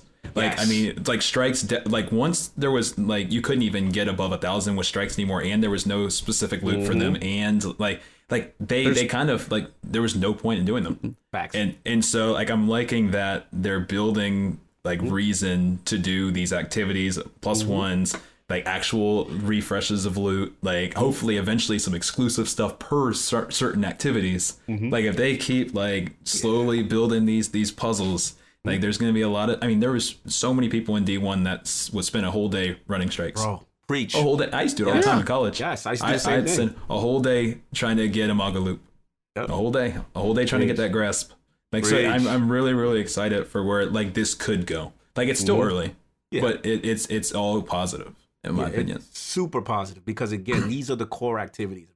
These are the things that we are going to grind consistently. So if you like CB said, if you give that incentive, and you give cool rewards as a result, whether it be, cosmetic or whatever, the community has shown we will run this stuff a zillion times, man. We will do it. Way too many times. There's stuff there's stuff to be had. We will do. Again, very, very cool. I'm excited. Yep. So whether it's decal, shaders, ornaments, who knows, but all of that, each expansion we get one, which is pretty cool. Also starting in season 12, which is year 4, if you guys need to keep all that square. We are adding a new pursuit weapon each season. This weapon can be earned by playing your preferred core playlist, so that is Strikes, Gambit, or Crucible, so you can get it from any of them. This weapon will have activity-specific legendary skins that can be unlocked in each playlist. So you'll be able to earn the weapon by any basic activity. I think it would basically be the way, hey, here's Ariana's Vow. To get this catalyst, you need to run 400 of all the basic activities. It's probably going to be something similar, I would imagine. And then you've got a skin. If you like, hey, I love Strikes, you're probably going to get that skin or ornament that unlocks to make this thing be more of the Strike look. Or I play a crap load of Crucible. Hey, I've got the Crucible ornament to slap on it. So everybody's going to have access to this one weapon, but you're going to have a way to customize personally your look and whatever you play. For those who love Gambit, whoever you are, you'll be able to put that on there too. I wanted to get... Yeah, go ahead. Got a question, though. I'm confused. Maybe I'm reading it wrong. When I read Pursuit Weapon, are we kind of throwing that ritual weapon? Yes, that's what I've got to imagine. I was just about to say. And that was when I read the TWAB on my stream yesterday. It seemed like we were getting some mixed kind of feedback on that line, or because if that does replace ritual, that would probably mean that potentially the new going forward is going to be, instead of 3 weapons, probably 1 that looks different depending on the activity you do. And that's what it seems like, at least. Yep. And so it's an interesting thing. I guess the only reason why I'm questioning is that prior to our ups, right? Recently, they explained why they were going away from it, and they were like how some of these legendaries became too strong in a way, right? And then so they basically went from what was it ritual to, I forgot the name. They went from pinnacle to ritual, right? Yeah. So now we're pursuit, right? Yep. Yeah. So I guess the question about Need for Speed Hot Pursuit, great game, by the way. Good one. I love it. That's a good game. It really was. It really was. Shout out to E on that one. So it's like, I guess I'm happy they're coming. Don't get me wrong. I'm confused because I thought they were fighting this. So I just wanted to bring it back to you guys. Like, how powerful do you think these things are going to be? I think it's all cause type. I think it's all cause and effect. I feel like it sounds like they're worried. I mean, they don't want to lock themselves into 3 weapons a season. It must be too rich. It must be too rigorous for them to make 3 extra weapons that are all good and actually worth it. Or else I don't see why they would navigate away from ritual.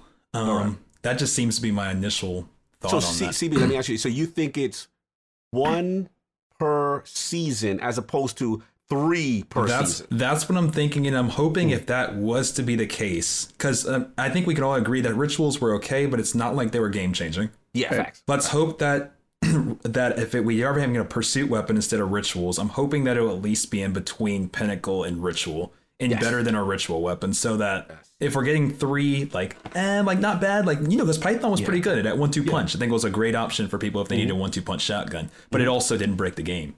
Right. The way like a recluse or mountaintop would or something. So if they are going to lock themselves to 1 every season, then maybe they can boost it up a little bit, maybe a little bit. So maybe they'll be able to play around with how good these weapons are if they do it this way, and it'll be less dev stress. Yeah, I don't know. That's just all like theories. Yeah, and it could be. What do you think, man? Me, I guess it also honestly depends on what else we get based on each season. Like, the expansions obviously drop a decent chunk of weapons. The seasons have been smaller, but I mean, how many weapons did we have in Season of Dawn? We had, between the obelisks and then the tower obelisks, we had like 10 or something like that. Yeah, there's a decent this amount. time around, we had like 4 or 5 for. Yeah. I was like, it'd be nice to make. So I guess, if we're only getting 1, maybe as CB's saying, it does have that like squeak more performance. So it's just a small tier above that. Hey, you got to go run 100 activities. It's like, damn, that's going to be a while. But when you do get said thing, it's going to be just a little bit better, which is a nice payoff, at least for your investment. Yeah. I like how you can get the skin and make it be like, hey, I'm a PvE guy. I run strikes like crazy. Guess what? You can slap a PvE skin on it. Sport your PvE. But the idea is, I guess, that the 1 has to be tied into what we get each season. If I get 3 weapons in a season from this activity, and we get 3 weapons in an entire season, I only get 1 more, I'm like, that's not enough. But if we're getting like 10, then I'm like, yeah, 1 more is cool. So it's like, it's the balance of what is the seasonal offering versus the 1 pursuit, because if you're taking away 2 potentially, ritual, I'm going to get those names confused too. 2 rituals, then it's like, I would like 1 of each weapon, like every season potentially, because submachine gun, shotgun, stuff like that. Not everybody plays the same way. Not everything's always in the season. That's true. All that type of stuff. So it's the balance of those 2. It'll get sprinkled in other places, as hopefully we'll see like that dispersed in other places. Hopefully, that's the hope. My only caveat too is that if it is the 1. I love the aspect the Highlander of weapons. I love the aspect of being specific, like a new perk created. Now I know people say, "Hey, yeah, I hear you." You know, because that's what made Recluse and all this stuff kind of cool, right? You know, obviously, you know, with arm and stuff. And my thing is, the reason why I'm justifying it is because with You Be Happy, with weapon retirement, right? Mm-hmm. Yep. Mountaintop and all that stuff is going to go, right? Yep. Recluse is going to go. You're 100% right. So that's how you can kind of control it and rein it in. You know, if it did get out of control, obviously, you know, they're going to patch, they're going to tweak, they're going to do that stuff. Yeah. But I think this gives them an opportunity, because I'm going to be honest, y'all, when Rituals came out, I mean, yes, Python was cool, but what's the SMG and Gambit? I don't know. The exit strategy. Right? Exactly. The fact that we don't even know the name, we don't use it. Exactly. Exited right into your vault.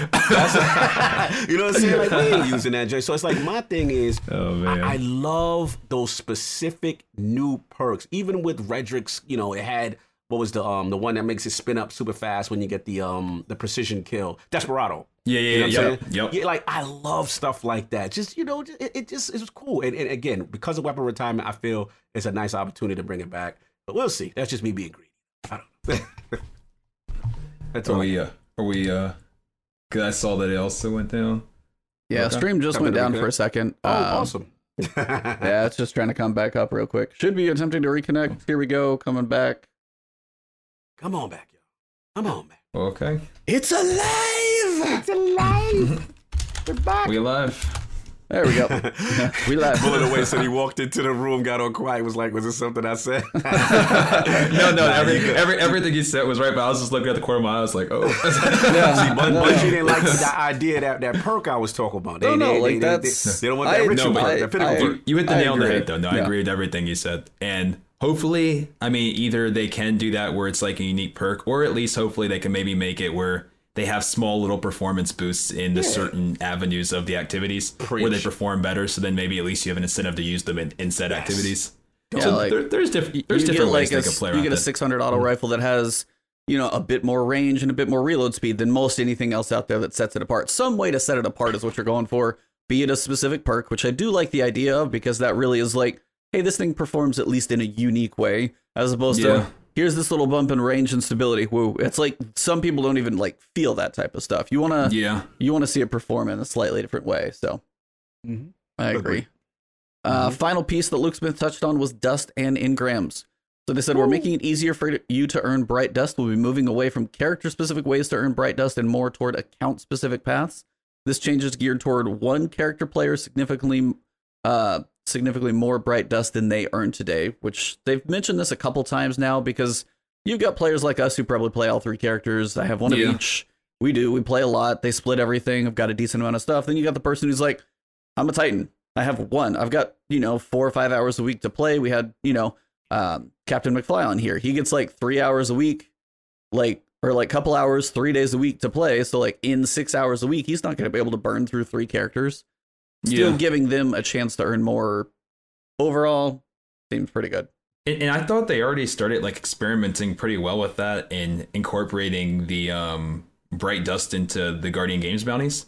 I didn't even realize how much I was earning until I was like, I was actually able to like purchase some stuff in the actual like in Eververse, and I was surprised. I'm not used to having bright dust though. And I really like that. And I was like, this feels good. I'm grinding these bounties, trying to get heir apparent. Then I look and I'm like, 8,000 bright dust. I'm like, wow, that's a lot of bright dust. Great. And so I hope that continues to be the case, where it's like, all right, I just grinded, like 8 hours of this game. Hopefully, like my bright dust will start reflecting the amount of hours I'm putting in. Yeah. So I think that's all good stuff. Well said, man. Yeah, this is all good, man. We want that the respect of the time commitment, and like you said, when you're doing these bounties and doing this grind to get that bright dust, to be able to reward yourself with a cool cosmetic, as opposed to always dumping in the checkbook and the credit card just to get something. You know what I'm saying? Like, it's like for the people who like live in your game, reward them. Like, I mean, come on, you got like thousands of hours in here. It's like, if I've got thousands of hours in the game, I've probably told other people to get out the game. I'm streaming about it. I'm trying to get other people in your world. Reward us for trying to do that. That's a general nice thing to do. Finally, thing they're updating the Bright Engram to be more relevant than it is today. The Bright Engram in the Season Pass will be updated to include various Year 3 Eververse items Previously sold for silver and bright dust. Going forward, the bright engram will update each season to include Eververse items 3+ seasons prior.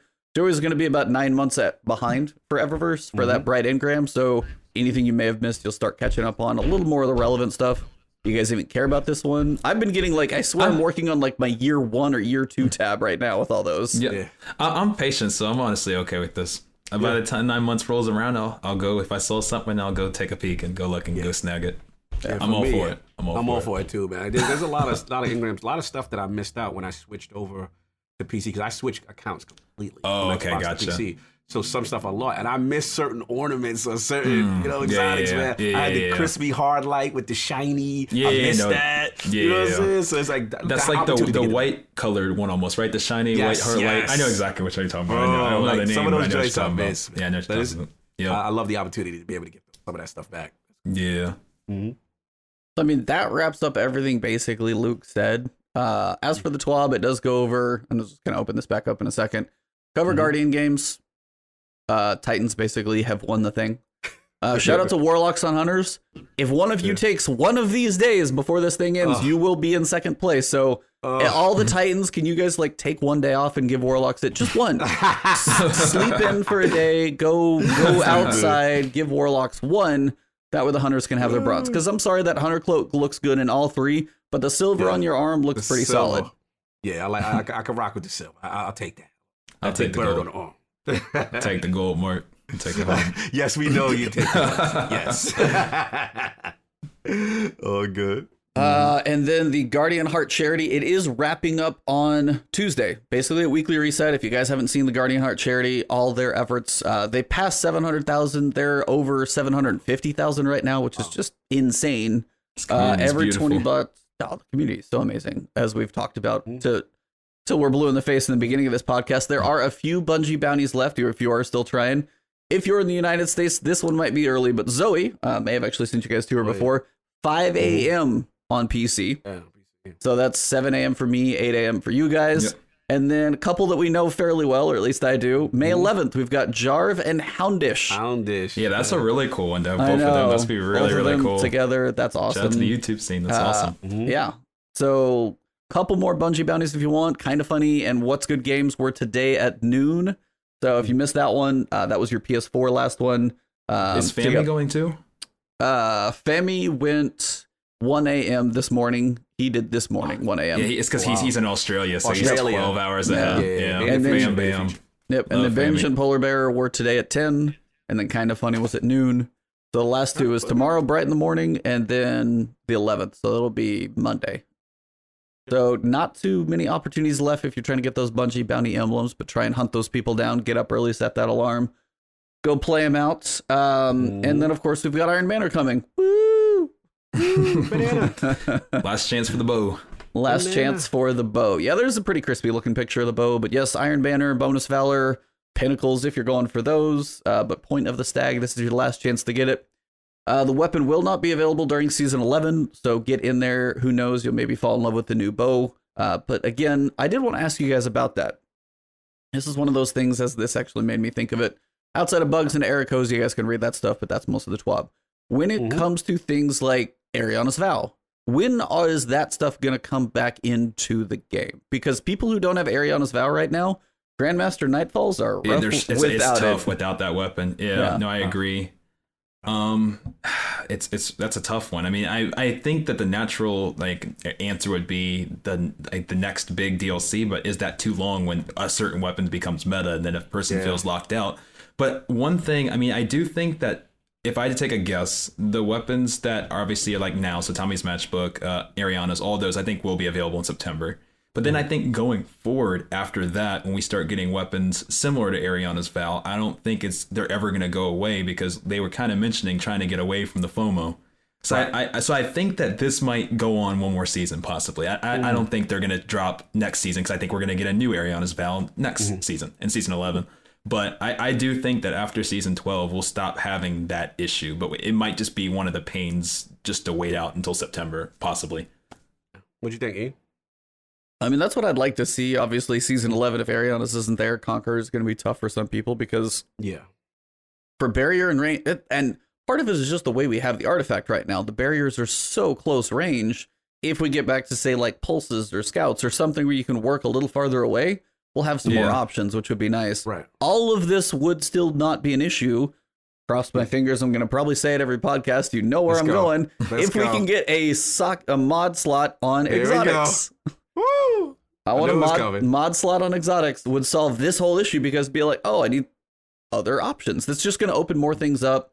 I don't know if they're worried it's going to take away from the current season weapons, but then you have people who don't even have access to those, still get some random drops, but they can't use them. They got to give some more value and life back into those. So I think hopefully in season 12, that is something they've got to work on. I've heard too many, not just us, I've heard too many people mention that, hopefully, that it's got to be.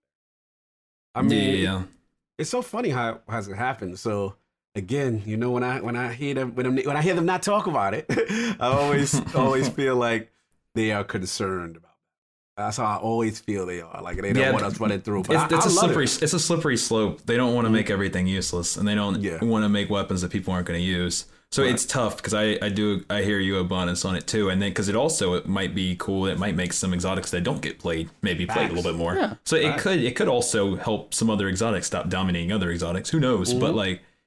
But there's all those things to weigh. Like it's one of those tough things that I'm sure that they've thought about, but I'm sure it would be there if they weren't scared, or if it was going to break the game at this point. Yeah, or from a development standpoint, maybe altering exotics. And I don't know. You know, I wish I knew. It's tough. I don't. But because then what we have exotic god rolls, like in terms of perks, it would just be tough. It just it's tough. It's a tough slippery slope. Like my examples, like what was season 1 like was pulse rifles or something like that. I'm like, what if I pulled graviton lance out instead for a pulse and I could anti-barrier that? I love it, bro. That'd be awesome. So, but that's a point where I don't think that breaks the game, because literally the function, if they think the gun itself is balanced, like if I go into a game with graviton lance and you're like, that one cosmology explosion doesn't break the game, then all I'm saying is I want to use that on a barrier guy instead, and then I still function the same way. That's why I was like, I'm with you.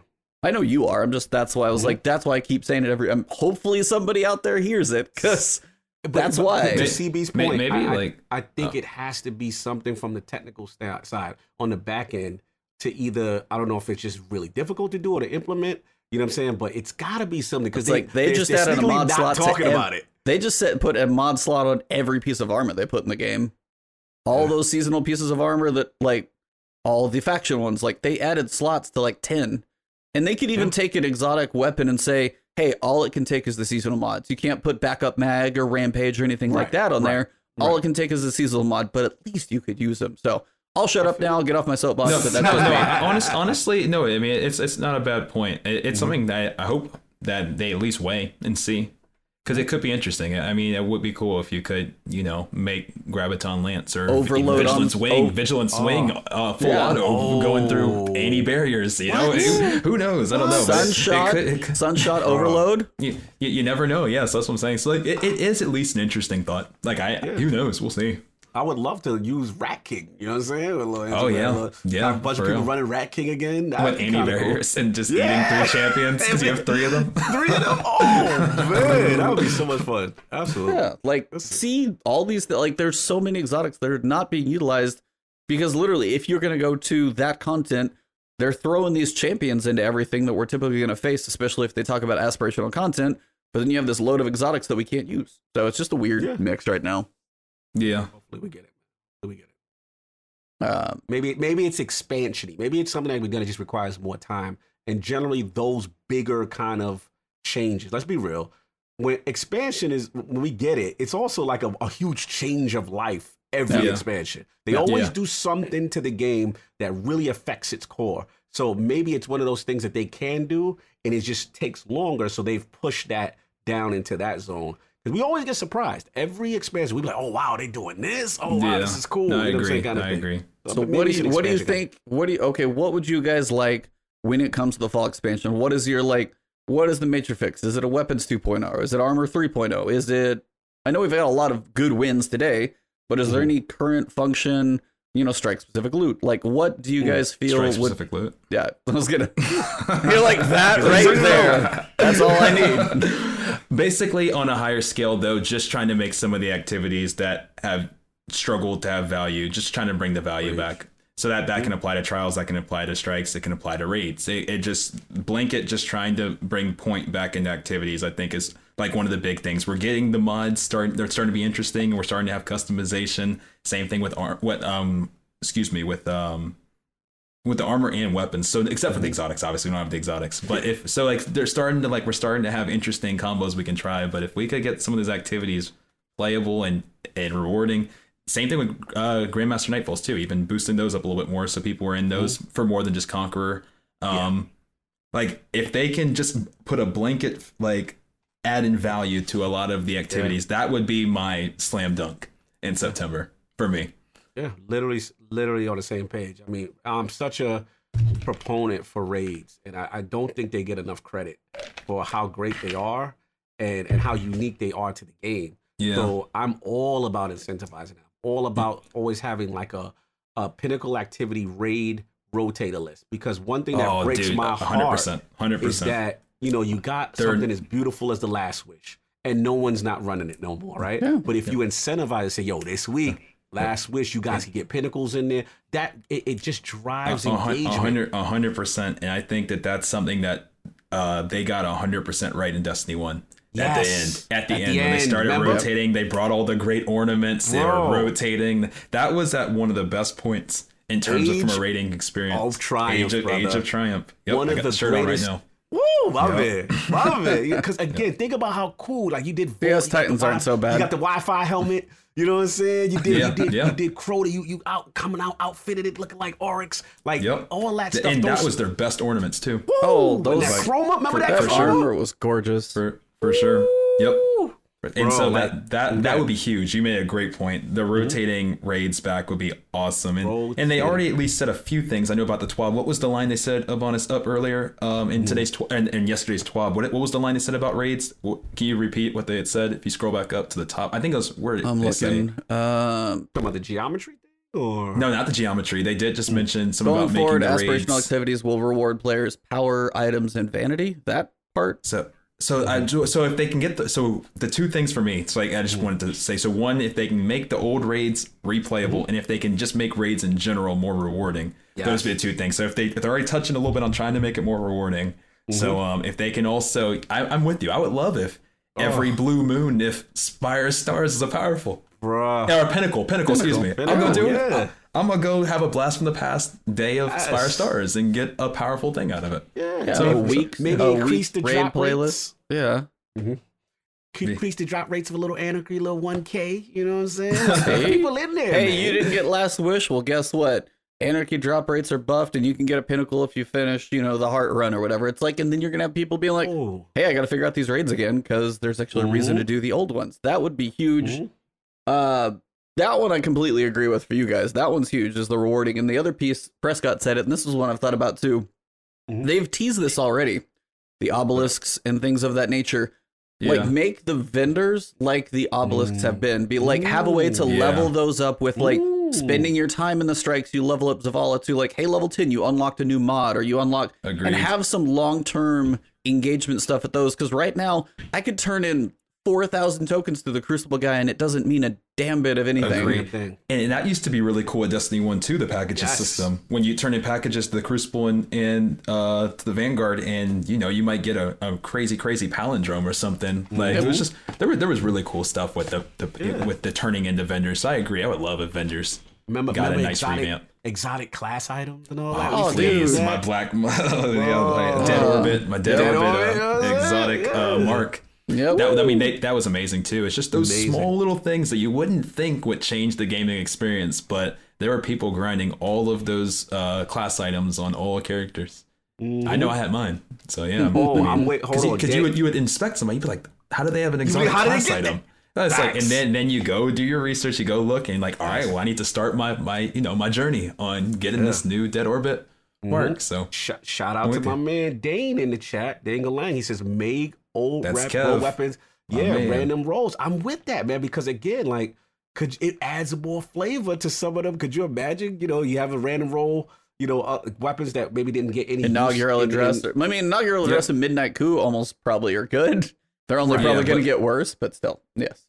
But so like maybe the conspirator though, right? Because or not the conspirator or the what's the auto? The auto's the Oh yeah. Damn it. I forget the name of it right now. Somebody will remember Primus? in chat. Primus? Ghost Primus? Ghost Primus. Yes, Yeah. Ghost Primus. Yeah, it's like because in the auto rifle meta, and I was kind of saying that same thing with making strikes viable too again. Yep. With making like, let's say, what if the duty bound could roll random again? Then in this auto rifle meta, people might be running duty bounds. I know. I hate seeing that thing drop. I'm like, here's another basic piece of crap. So great point, Kev. Like, because that's huge. Like that's huge. Yeah, man. Because think about it right now. We're getting interference back with new perks. We're getting last hope now with kill feeding frenzy and kill all these crazy rolls of old weapons that we used to love. So I would love that mindset to be applied to the raids, because let's be honest, like a lot of the raid weapons, aside from a few standouts here and there per raid, and the exotics, of course, you know what I'm saying? A lot of the raid loot kind of feels generic. No, I 100% agree. And like, even just take like an example of like, I believe in Argos where the grenade launcher could drop. If that could have dropped with spike nades back when spike nades were like really like super meta with like Swarm of the Raven, everybody wants Swarm of the Raven, or people wanted Wendigo.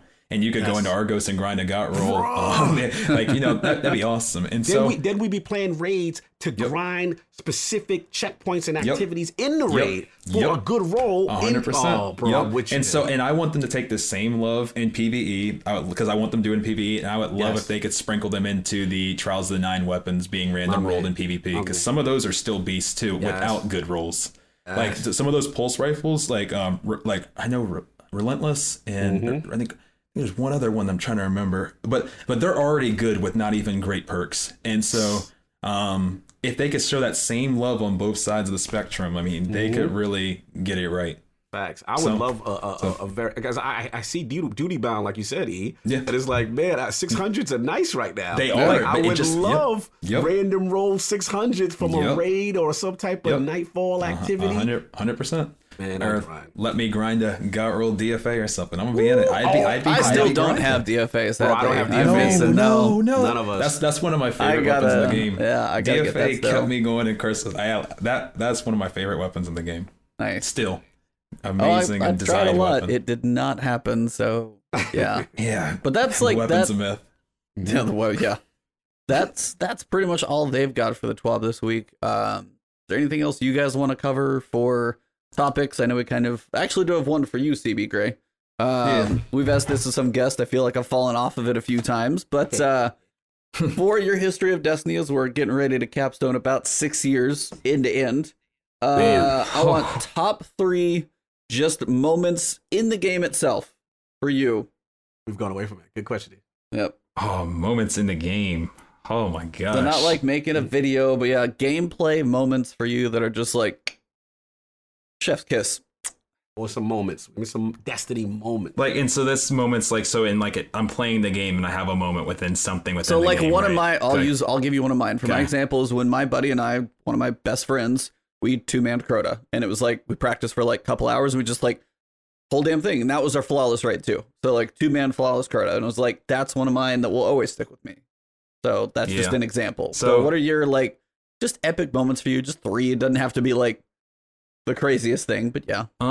So one, like I still gotta put like one of my first Volta Glass experiences in there. It was something that like I always remember how that went. You're welcome every time back. Oh man, you repeat. Dude, this is really tough on me to cap it to 3. I mean, if you just keep saying it, we'll go with it. But yeah. Oh man, like capping it to 3. Yeah, like I'll put the vault in there. And then oh man, like my first flawless in Destiny 1 was also a very great. Like I also really loved that moment. Nice, there you go. Oh man, lighthouse action. But man, Blinded by the light. There's like it's tough. Like there's a moment in game 2 that will always be one of my favorite moments that like wasn't even an activity, but was like where we brought the whole community together in the tower, where like we had a gigantic like tower sesh for a song that I made, and made a whole music video in the tower, coordinated dance in the tower. That's during awesome. Crimson Days. And just bringing everybody together and working together was still probably one of my favorite moments. Just seeing everybody together and making a like more or less there's like a musical in the tower. That's awesome. Was definitely another moment, but then Niobe Labs was a really fun moment too. That's if you got them, that's big. And then that's 4 that I mentioned. Yeah, I gotta put an honorable mention to my first 35 Skolas too. That was a time. There's too many times. Yeah. There's too many times. All in all, I love the game too much to put it into. That's why it's always hard to do 3, but that's it's always good to put you on the spot on that one. Nice list. I really it's hard. That's a hard one. It's hard. That's a good list though. It's a solid list. Yeah, and you're like, I didn't know I was going to be under so much pressure. All right, well, I'm about to reverse. So what got you guys into starting content creation? Like, what made you want to take Destiny from just playing Destiny to doing what you guys do now, where you bring people on, you're talking about the game, talking about the state of the game, helping people out as well, and really just what made it want it to be from I'm playing the game to now I am streaming / making videos / making podcasts and all of the other stuff that comes with what we all do. Podcast we can blame for Guardian Con 2017, right? Okay, gotcha. Okay. We met both of these two. I'll keep the language decent. Both of us two were out there in the swamp sweat and passing out business cards for the crazy people in line at Tampa Fairgrounds. Kept bumping into each other around there. And then just kind of kept in touch, and then some reason we're dumb enough to start a podcast during Curse of Osiris. So like that was just like when we knew it's like, hey, do you sure, what? Like all of those times were ridiculous. That's where the podcast at least came from me, and I'd probably say you're probably pretty close there. As for the content creation for me, probably kind of said it a little bit earlier, but just like wanting to. I've watched other people make it so much. I had a point where I had a break that I took that I thought I could try. And it's just one of those games that I had lived and breathed it enough, and I knew I was decent enough, and I had worked through these challenges myself, and I was just like, if I can do these myself, can I actually record myself, figure out all the process and self-teach OBS and recording and capture cards and all the crazy stuff? I'm like, this can be done. I'm a techie, smart dude, and I'm just like, I'll see if I can give this thing a shot. And I was just like the first video putting up, and then like Division was coming out around the same time, trying to cover both of those. That was about when I started. It was like how long ago was that? I started, what am I, 4+ now? Because it would have been when Division 1 came out. That was probably about 4 months into my channel. So whatever that year is, it's probably. So it's a little bit more than that had to be more than 4. Division 1 came out. I was a freshman in college, and now I'm over 2 years out. Because Division, so it came out a while ago. I remember when it came out. Division 1, March 8 of 2016.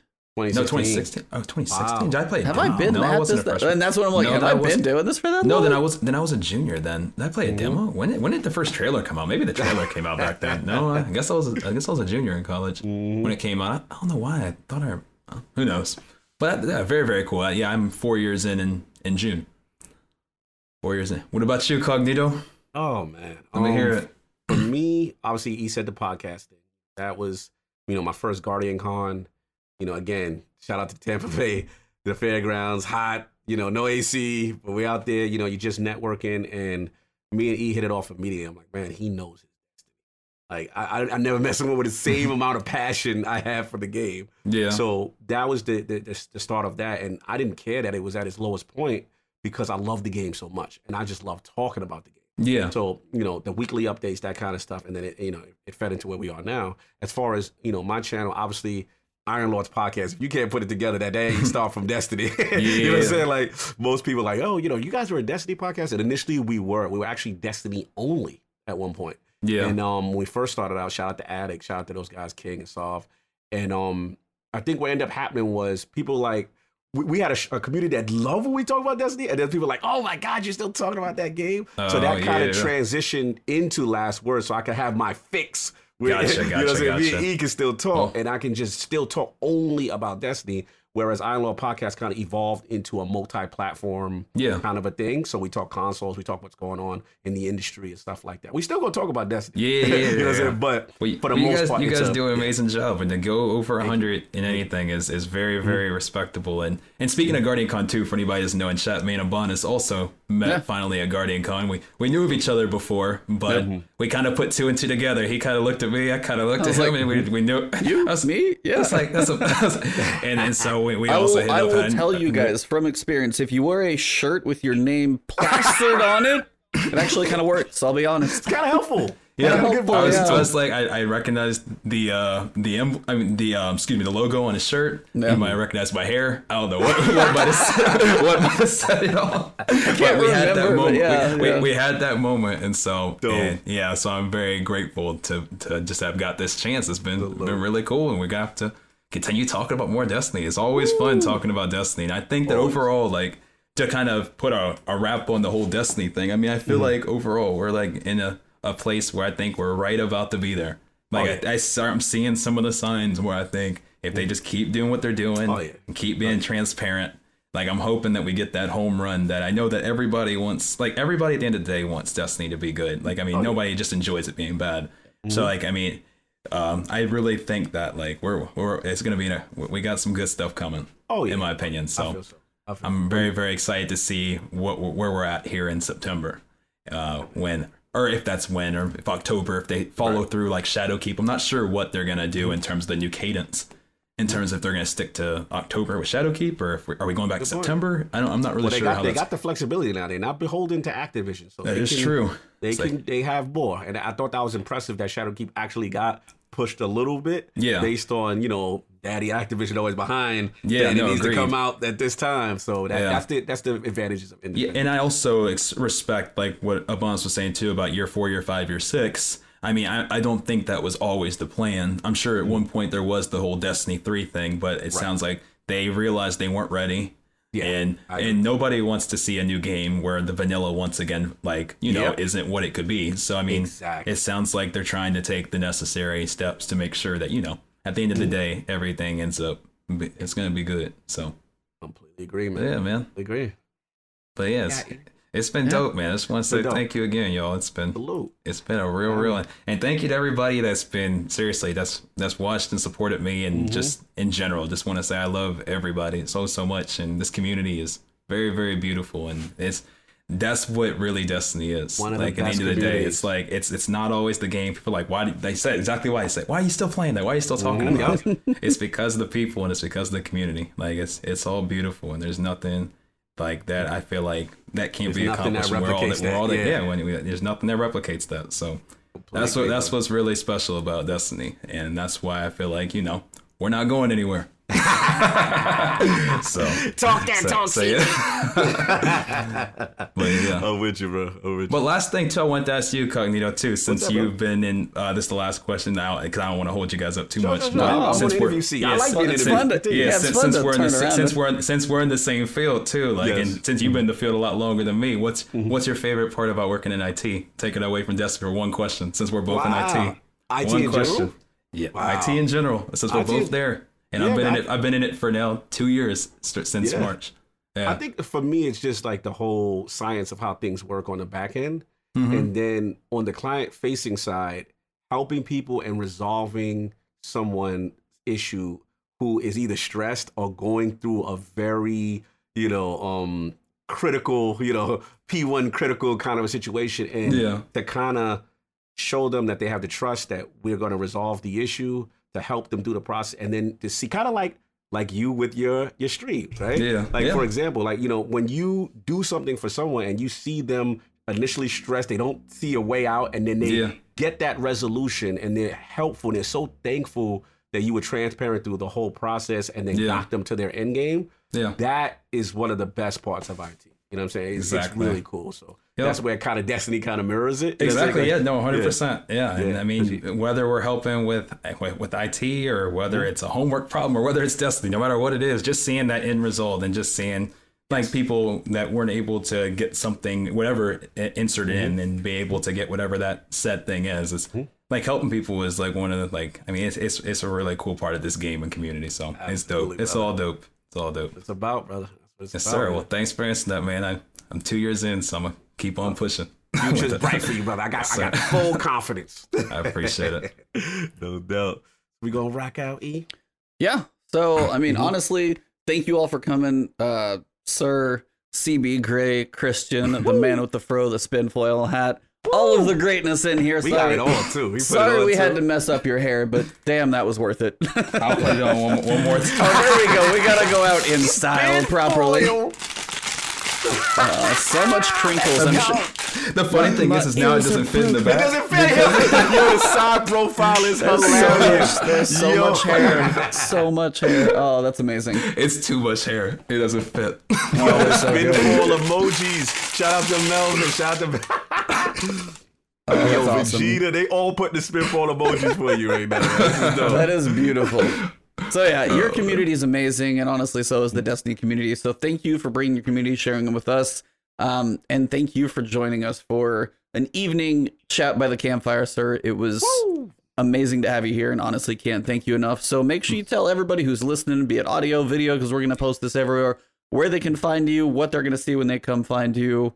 What's the best place to get a hold of you? Perfect. So the Social security best place number, to single watch. stat. No, I'm just kidding. So the best place to watch us is we are on YouTube at cbgray, cbgray.